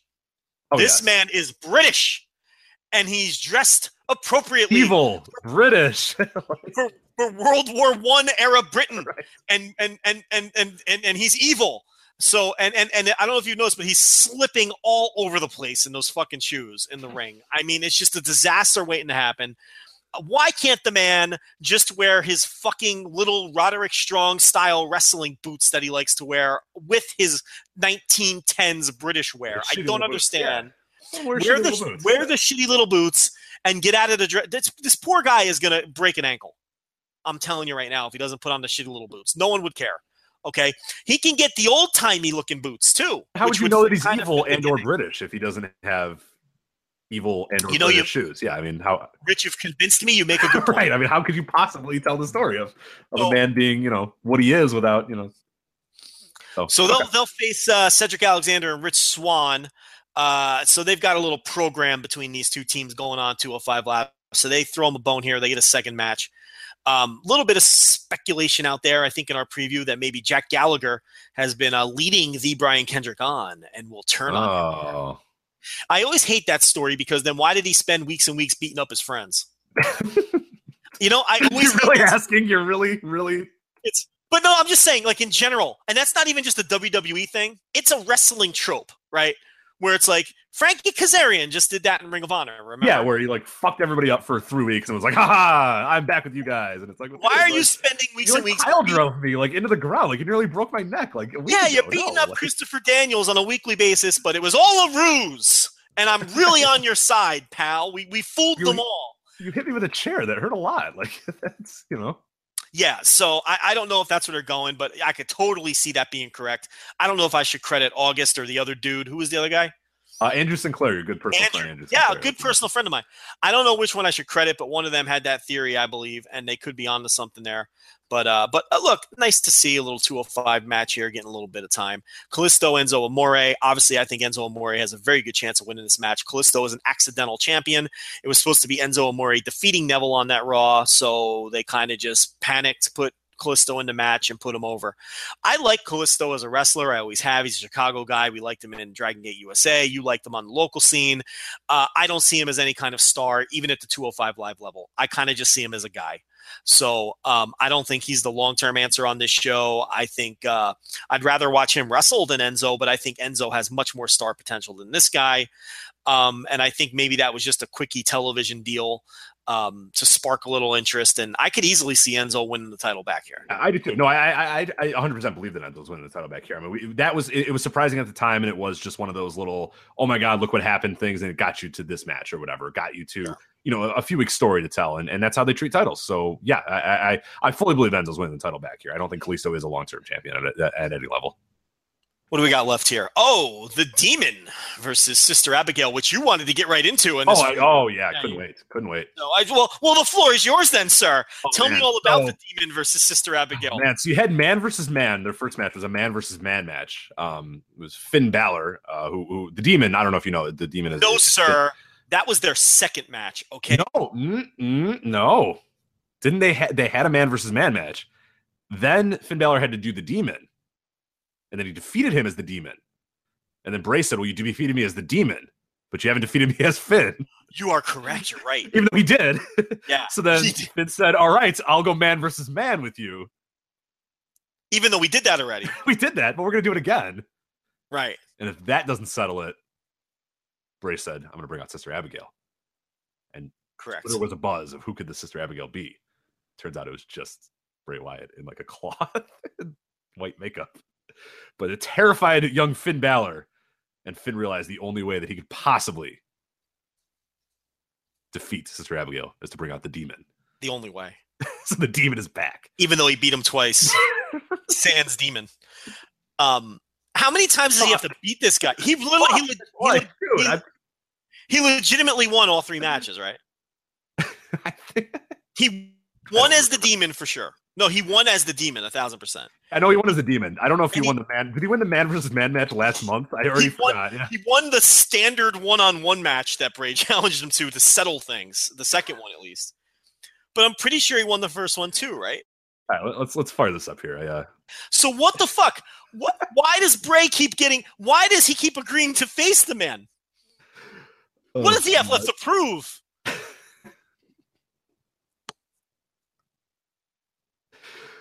Actually, no. Okay, so I have this wrong. Okay. All right.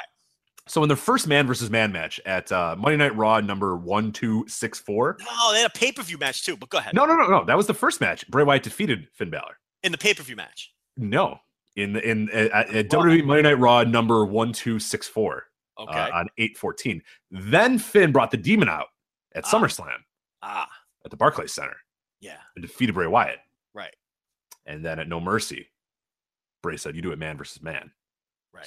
So Finn beat him in the man versus man match. So definitively ending the feud and ending all idea that Bray has any competition, because Finn beat him as the Demon and then proved that he could beat him man to man. Right. And beat him clean after Bray attacked him before the match. Exactly. Right. But then Bray threw the curveball. He says Sister Abigail's coming. Right.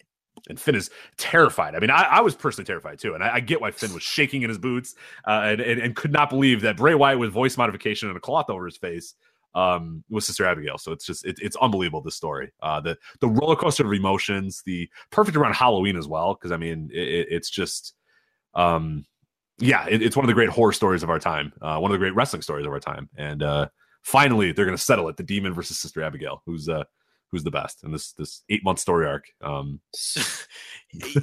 Might be done.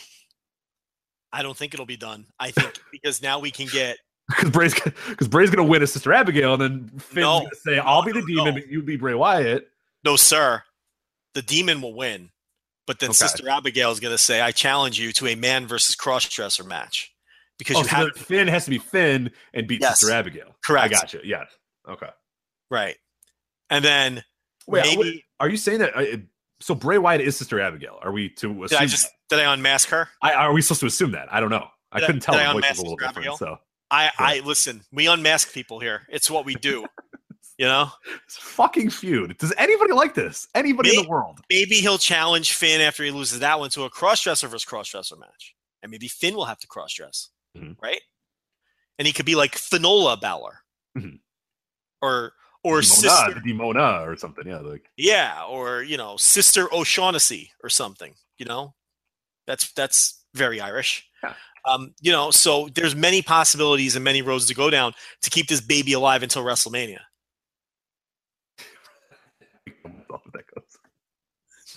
I don't know if I can handle WrestleMania. I don't. I think they'll be facing each other till WrestleMania. The good thing though is that it's now reached the point. Like, it was annoying for a while, but I think I'm really close to the fun bad point of this. Are you there quite yet? Oh, come on! It's Bray Wyatt and drag. If this isn't fun all bad, right. Yeah. It was annoying bad for a while, but now I hope that it goes on for like 9 months, just so I could, because you're going to turn it on, you're going to laugh at it, and that there's not going to be anybody in the world that's going to try to tell you that it's good. You know what I mean? Like, you don't have to worry about that. Like, everybody knows it's utter shit, and that's good. We need that. Yeah, I mean, I'm kind of looking forward to this just to see what the fuck is going on here.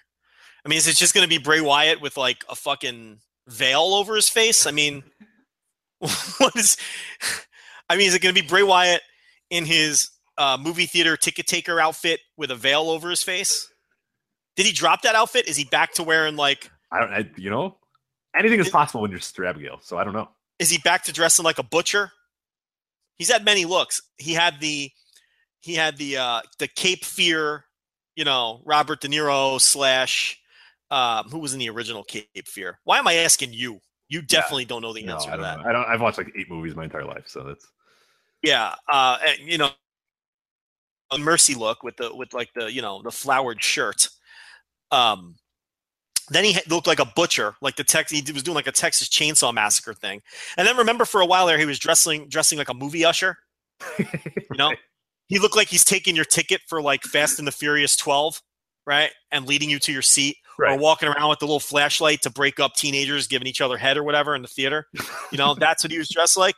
It was the huge flashlight too. That's what I love about that flashlight. It's not like because they have like normal flashlights, but it's like that big fucking giant one that goes from like. It's like it blinds you if you look at it, and it's big and black and heavy, and like you just kind of click it, and he's always holding it by this point. Like, he's never holding it at the end of it. It's always like really close. He's holding it at the base. Sure. And clicking it on, like, hey, what are you doing? He really should have been carrying around one of them flashlights when he had that look going on. But I'm wondering if he'll just have one of those looks with the veil, or he'll have a whole new look. You think he'll be like wearing a dress, like Vito? Remember Vito with the dress? Yeah. Oh yeah, Big Vito. Yeah. Yeah. So I really don't know. I think Robert Mitchum was the original crazy guy in the first Cape Fear, right? Wasn't it? I think it was Robert. It was Robert Mitchum, and I think Gregory Peck. Was De Niro in that? No, De Niro was the remake. De Niro was the remake. The remake was De Niro and Nick Nolte. Oh, okay. You're talking about the original. Okay, I got it. The original Cape Fear. I think the crazy guy was Robert Mitchum, and I think the protagonist was Gregory Peck. But I think that was the case. Like Nick Nolte, Gregory Peck was Nick Nolte, and Robert Mitchum was Robert De Niro. And then Waylon Mercy was Robert De Niro and Robert Mitchum. You see what I'm saying? Gotcha. Yeah. And then Bray Wyatt was Waylon. It's like going down the chain there, because very clearly Waylon Mercy was based on. I think he was more based on the De Niro version of the character, though. Oh, absolutely. Yeah, for sure. Yeah. And then Bray Wyatt was based on, Dan Spivey version of the character. And then here we are. Now he's wearing a veil. So I don't know what the fuck is going on. We've drifted very far from Cape Fear. Cape Fear, the remake, considered a very good movie. Most remakes, But, most people consider it right there with the original. What are we doing here? We got any matches left on this show? Yeah, we got the main event, 5-on-3, handicap tables, ladders, and chairs, buddy. Are you kidding? Yeah. So, yeah. The Alliance to end Roman Mania. The Alliance to end the Shield. It's going to happen. Yeah. Doomsday Cage. Let's go. What are we going to do? So you're looking at this, and the reason you look at the Shield, and there's 3 members of the Shield. It's Dean Ambrose, Roman Reigns, and Seth Rollins. And despite the fact that Roman Reigns, this is his yard, and he is the big dog, and they are the Hounds of Justice. Mm-hmm. There's 5 men on that other team, Joe, and I can't help but say, 5-3. Are you those sure odds. it's only 5? I don't like those odds. They're insurmountable odds. Well, Z Gangsta is going to appear at any moment, and that'll obviously make it 6-on-3. Jeep Swenson. Yeah, no. Z Gangsta was Zeus. The Jeeps was the ultimate. No, because he was something, and then they realized, ultimate. Wait a minute, that's what the Hitler called. Well, yes, Jeep Swenson was the final ultimate solution at first, and then they realized, the final solution. Yeah, that was a bad idea. Maybe let's call him something different. It'd be a real bad idea in the current political climate to call someone the final solution. And then yes, the Z Gangsta, which was Zeus, of course. I just love the way Kevin Sullivan would say Z Gangsta with his Boston accent. Z Gangsta. It was just, he was like, he was Kevin Sullivan, and then Kevin Sullivan was in the match. And who else was in that match? Arn Anderson, unfortunately. Yeah. Barbarian, Ming, the Taskmaster was in there. Yes. Lex Luger. Yeah, Luger, you're right. So I'm really hoping Arn Anderson is the agent for this match. Right, wouldn't that we'd become full circle, right? And he could talk about all the spots he did with Hogan in '96 in a very similar spot. A lot of Look, the handicap match, I fucking hate these things, and I particularly hate the way this company does it.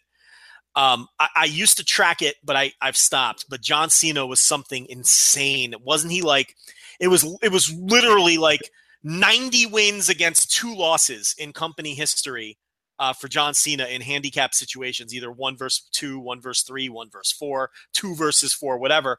He had like 90 wins versus 2 or 3 losses.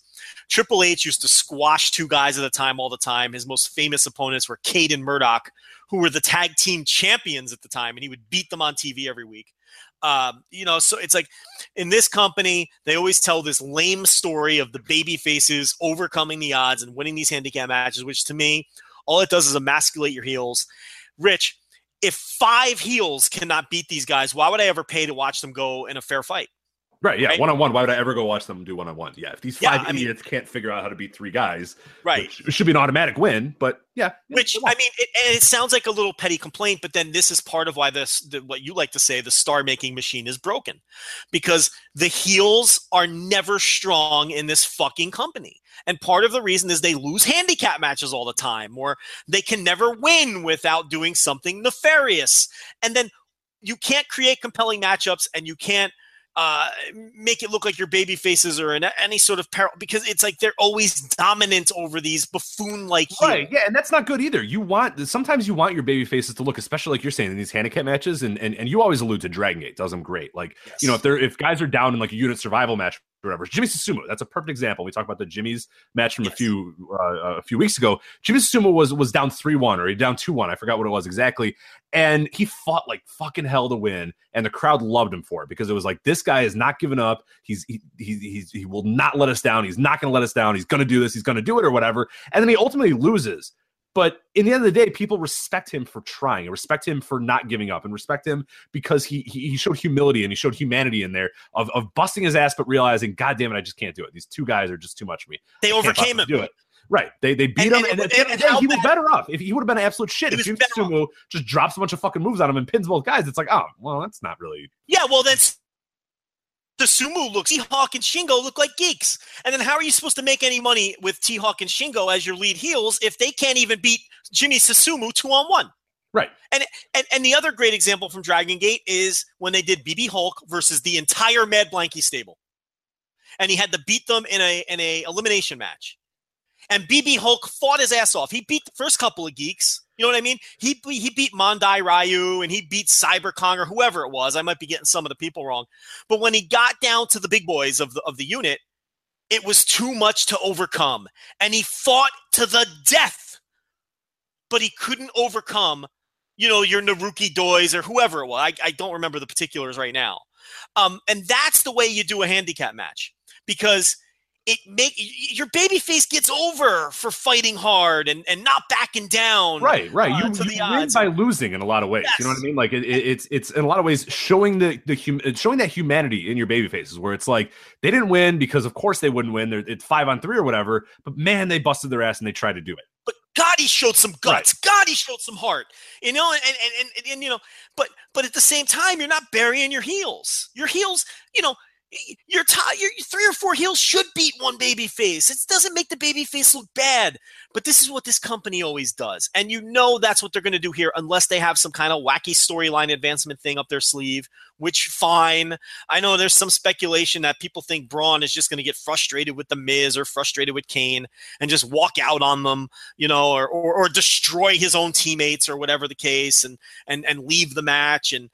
But I mean, just on its face value here, a heel team with 5 heels, all of them upper mid-carders, one of them a potential future star, should never lose to 3 baby faces. A team with Braun, with a numbers advantage, should not lose to baby faces. Yeah, well, I want to talk about Braun here in a sec because I think he's one of the guys that I look at in this entire match, and yeah, but go ahead, finish your part, and then I want to talk about Braun a little bit. Yeah, so I mean, unless they have some kind of storyline thing up their sleeve, or the other speculative thing is that Kane is simply here to lose.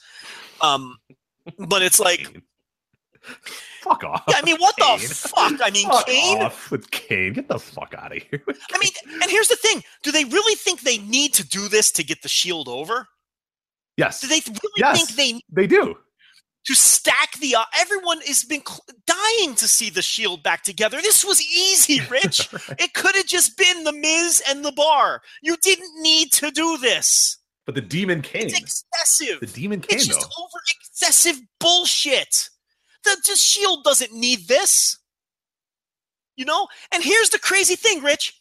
This is the TLC match. I bet you it's real fucking good. Yeah, no, I'm sure. I bet you the match is real fucking good. You're gonna have these guys killing each other, but you're gonna be distracted by the utter shit that is the booking of this. But go ahead and make your Braun point, I guess. Well, so Braun is really, I think, the big loser of this entire match because he is just a guy. You know what I mean? He's just there. He's just one of the 5 at this point. And yeah, you can say, oh, he'll beat up everybody else, or he'll do this, or he'll do that, or whatever. We're really coming to a point again, and we've mentioned this time and time again, but for people that really bought into the Braun is the guy, and Braun's the man, and Braun's the star, or whatever, we said at the time, and it keeps, unfortunately, rearing its ugly head. Braun is a trend. They use him as a guy to heat up other guys. Whether we like it or not, it's not Braun's time, and they don't think it's Braun's time. I think it is. I think Braun's great. I think he could be a star if they really wanted to, but we saw he built it up, and then just loses to Brock Lesnar. Just easily loses to Brock Lesnar, and then we realize, oh, geez, well, he's only there to heat up Brock to get ready for Roman. That's all he was there for. And now we're seeing in this match that he is just going to be a pawn. He's a 5-on-3, whatever. Like, yeah, he might attack his guys, he might do whatever, but he's just a guy. It makes him look like utter shit that he's just one of these 5 guys in this match. Yeah. Braun doesn't need to be that sort of guy. Braun needs to be on an island all of his own and a guy that's just a fucking ass kicker and just destroys you or whatever. Even if they protect him here, it's kind of he's just a guy. He's just one of the many guys on this, and Braun doesn't need to be one of those guys. Braun is head and shoulders above being one of those guys. Cesaro, Sheamus, Miz, those are guys. Those are just guys that upper mid card guys or mid card guys. Right. Braun is not. Protect Braun. Do stuff with Braun. Really, really hone that in and make it something. But we're working ourselves into a shoe with that because that's not how they see him. Yeah, as we feared. Yeah, as we feared, his role was to heat up Roman for Brock Lesnar in the long term. Heat up Lesnar for Roman and kind of do both. Yeah. Yeah, correct. To heat up those guys for each other. And it's like when they had that 4-way thing going with Lesnar, Braun, Roman, and Joe. Joe got hurt. And then it's his role was to ultimately put Roman over. Because it's like we always say, get out of the way. The Roman train is coming. Clear a fucking path. People who say that they're not 1,000,000% behind Roman are just so lost. I mean, everything in this company is designed to get Roman Reigns over. Even when they have something like this guy where it's a guy that was on the verge of breaking through. He really was on the verge of breaking through. Oh, they had a start. They had it. He was there. We talked about that a few years ago. We had the Dean Ambrose thing. He comes out and climbs that ladder against Seth Rollins. I think it was at SummerSlam. And it's like, boom, you got him. And then he's squirting mustard at people. And it's like, oh, never mind. You don't have him. Mm-hmm. And they had that with Braun. I mean, Braun this summer after that 4-way, it was there. And we fell for it again because we speculated, maybe they'll switch gears and go with Braun. Not a fucking chance. It's always as fuck. Yeah, it's always about Roman, always. So they're gonna get fucking they're in love with Randy Orton 2.0. That's fine.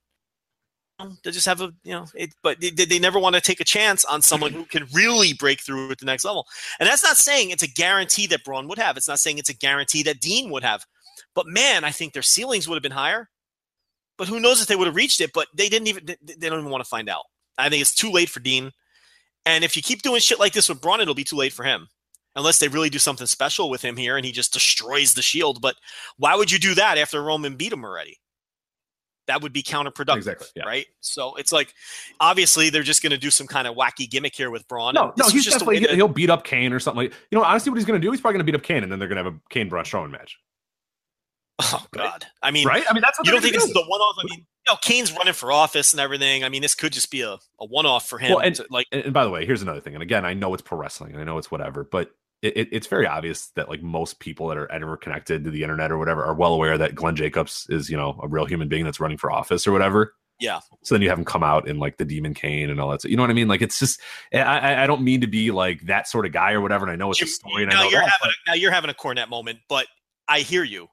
It's like in this day we talked about the Bullet Club and how that's so transparent and so obvious and they're human beings or whatever. Well, we know the human being Kane is not the Demon Kane. And it's like, Right. No, I hear you. I mean, there's like, a solid. If you want to be the Undertaker, and he's a guy who just you don't know what he does in real life. You sometimes see him at grocery store, like what I mean. Like you don't. Or that was you that sent me the grocery store, wasn't it? Did you send me the grocery store? Take a picture? Back in our Voices of Wrestling TMZ days, I sent you a picture of Undertaker working out at the gym. That's what it was. Yeah, right. And I sent you a picture of Mark Henry. That was Mark Henry at the self checkout line. That was in front of my brother in the self checkout line at a HEB in Austin, Texas. That's right. That was that. But like that's all you see of Taker. You see him sometimes at airports, sometimes, but he is, when you see him as the character, the Undertaker, or whatever, you can, in a way, you can sort of suspend that disbelief or whatever. I don't know that at this point anymore, I can, or many people, anybody that's really on the internet or anybody who has any sort of cursory knowledge would be able to suspend disbelief that Glenn Jacobs is. I mean, especially when you have like Daniel Bryan like going to his rallies and like on Twitter talking about him and showing pictures of him, like, Yeah. I don't know. It's just one of the things. You want my second Cornette moment? They're not climbing for anything. Why is this a fucking TLC match? Yeah. I mean, they do this before, and people have been like, "Well, they did it before." I'm like, I know they fucking did it before. It doesn't make it right. Like, just because they've done it does not make it right. Like, just be Rich is hot. That. No, like, fuck Rich that. Rich is hot. Get him. Rich is hot. Finally, it's not just me ranting like a lunatic. Rich is hot. Fuck. Like, why is it? Why are they? Why? What necessitates this match being okay? Now we're going to use ladders.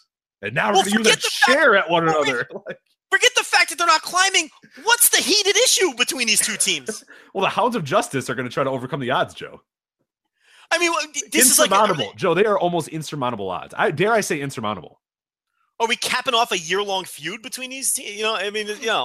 Since the last Battle of Atlanta here. I mean, these teams have been, feuding for fucking 2 weeks. It's one pay-per-view cycle, So yeah, the whole thing is just, I don't know. God, you're gift wrapping too, but it's going to be over, and you're going to just be like, God damn it, it's just like easy and satisfying would it be to just have the Shield versus Miz, Cesaro, and Sheamus, and have the Shield win and and then move on to whatever you. How easy would that have been? That's all people want. All they want is the Shield to go in there and Superman punch the Miz in the face, right? And it's triple power bomb, and triple power bomb somebody through a table, and triple power bomb him. And pin him. That's all the people want. It's like it's laid out before you. It's having pocket aces, and the flop is ace 2. Right. It's right there. Right. And just go all in. Push the chips to the middle. This is what are they doing? I'm trying to think of what this bet would be. The let's add the Demon Kane and Braun Strowman bet would be like, in your scenario where you have right. So you have pocket aces. You flop ace deuce, and you decide to fucking check when it comes around to you because you want to slow play it. No, just go all in. Get the fucking money. Like, what are they doing here? Actually, people get what I'm saying, even though maybe it wouldn't be the best strategy just to go all in like you're blowing your load. But that's not the point here. Everyone gets the point I'm making here. The point here is this is easy. The point is you have a very easy hand and you're probably going to win. So here's it. You're winning the fucking pot. All right? Don't make it complicated is what I'm saying. Okay, forget my awful poker strategy. You're winning the pot here. Yeah, I'm gonna play poker with you because you're like, oh, there we go, all in. You're like, okay. Yeah. Meanwhile, everyone's folding, instantly. But yeah, so it's like you're gonna win the pot here. Is the point? I don't understand. So they have to. Listen. I don't know why I'm doing this. I don't know why I'm doing this, but I'm going to give them the benefit of the doubt. They have to have some kind of booking thing up their sleeve here. They have to. It can't just be Rich. You're funny. Yeah, you're good. You're funny. It can't just be the Shield overcoming the damn numbers game and just winning a match and just, yay, that was a thing that we did. It can't be. There has to be there has to be shooting an angle here. They have to be. I hope Seth Rollins just hits him with a chair. It's just like we just restart that whole. That would be phenomenal. Only for God damn it, Seth. If nothing else, for the meltdowns. Right. Well, there's your TLC preview. Oh God, what if Roman turns heel on them, Joe? What if that happens? Nah, I think the ship has sailed. The ship has sailed, and that it's not going to happen, Rich. That would be something though if they beat Braun and then turned him heel anyway. Right. I don't know. All right, Joe. Got about a half an hour or so left of this show. Half hour. We got one important thing to do here, Joe. What do we got to do on this show? I thought we were done. I was ready to wrap it up. No. What do we got to do? We have to bounce around the indies. Brand new segment. Brand new. Let's do it. All right. Joe, you got some good news about your neck of the woods. Indie wrestling. I'm on a College Station. Oh, that's what we're leaving off. Yeah. Yes. October 26th. I had wrestling historian, Texas wrestling historian, Dusty Dale Wolf look into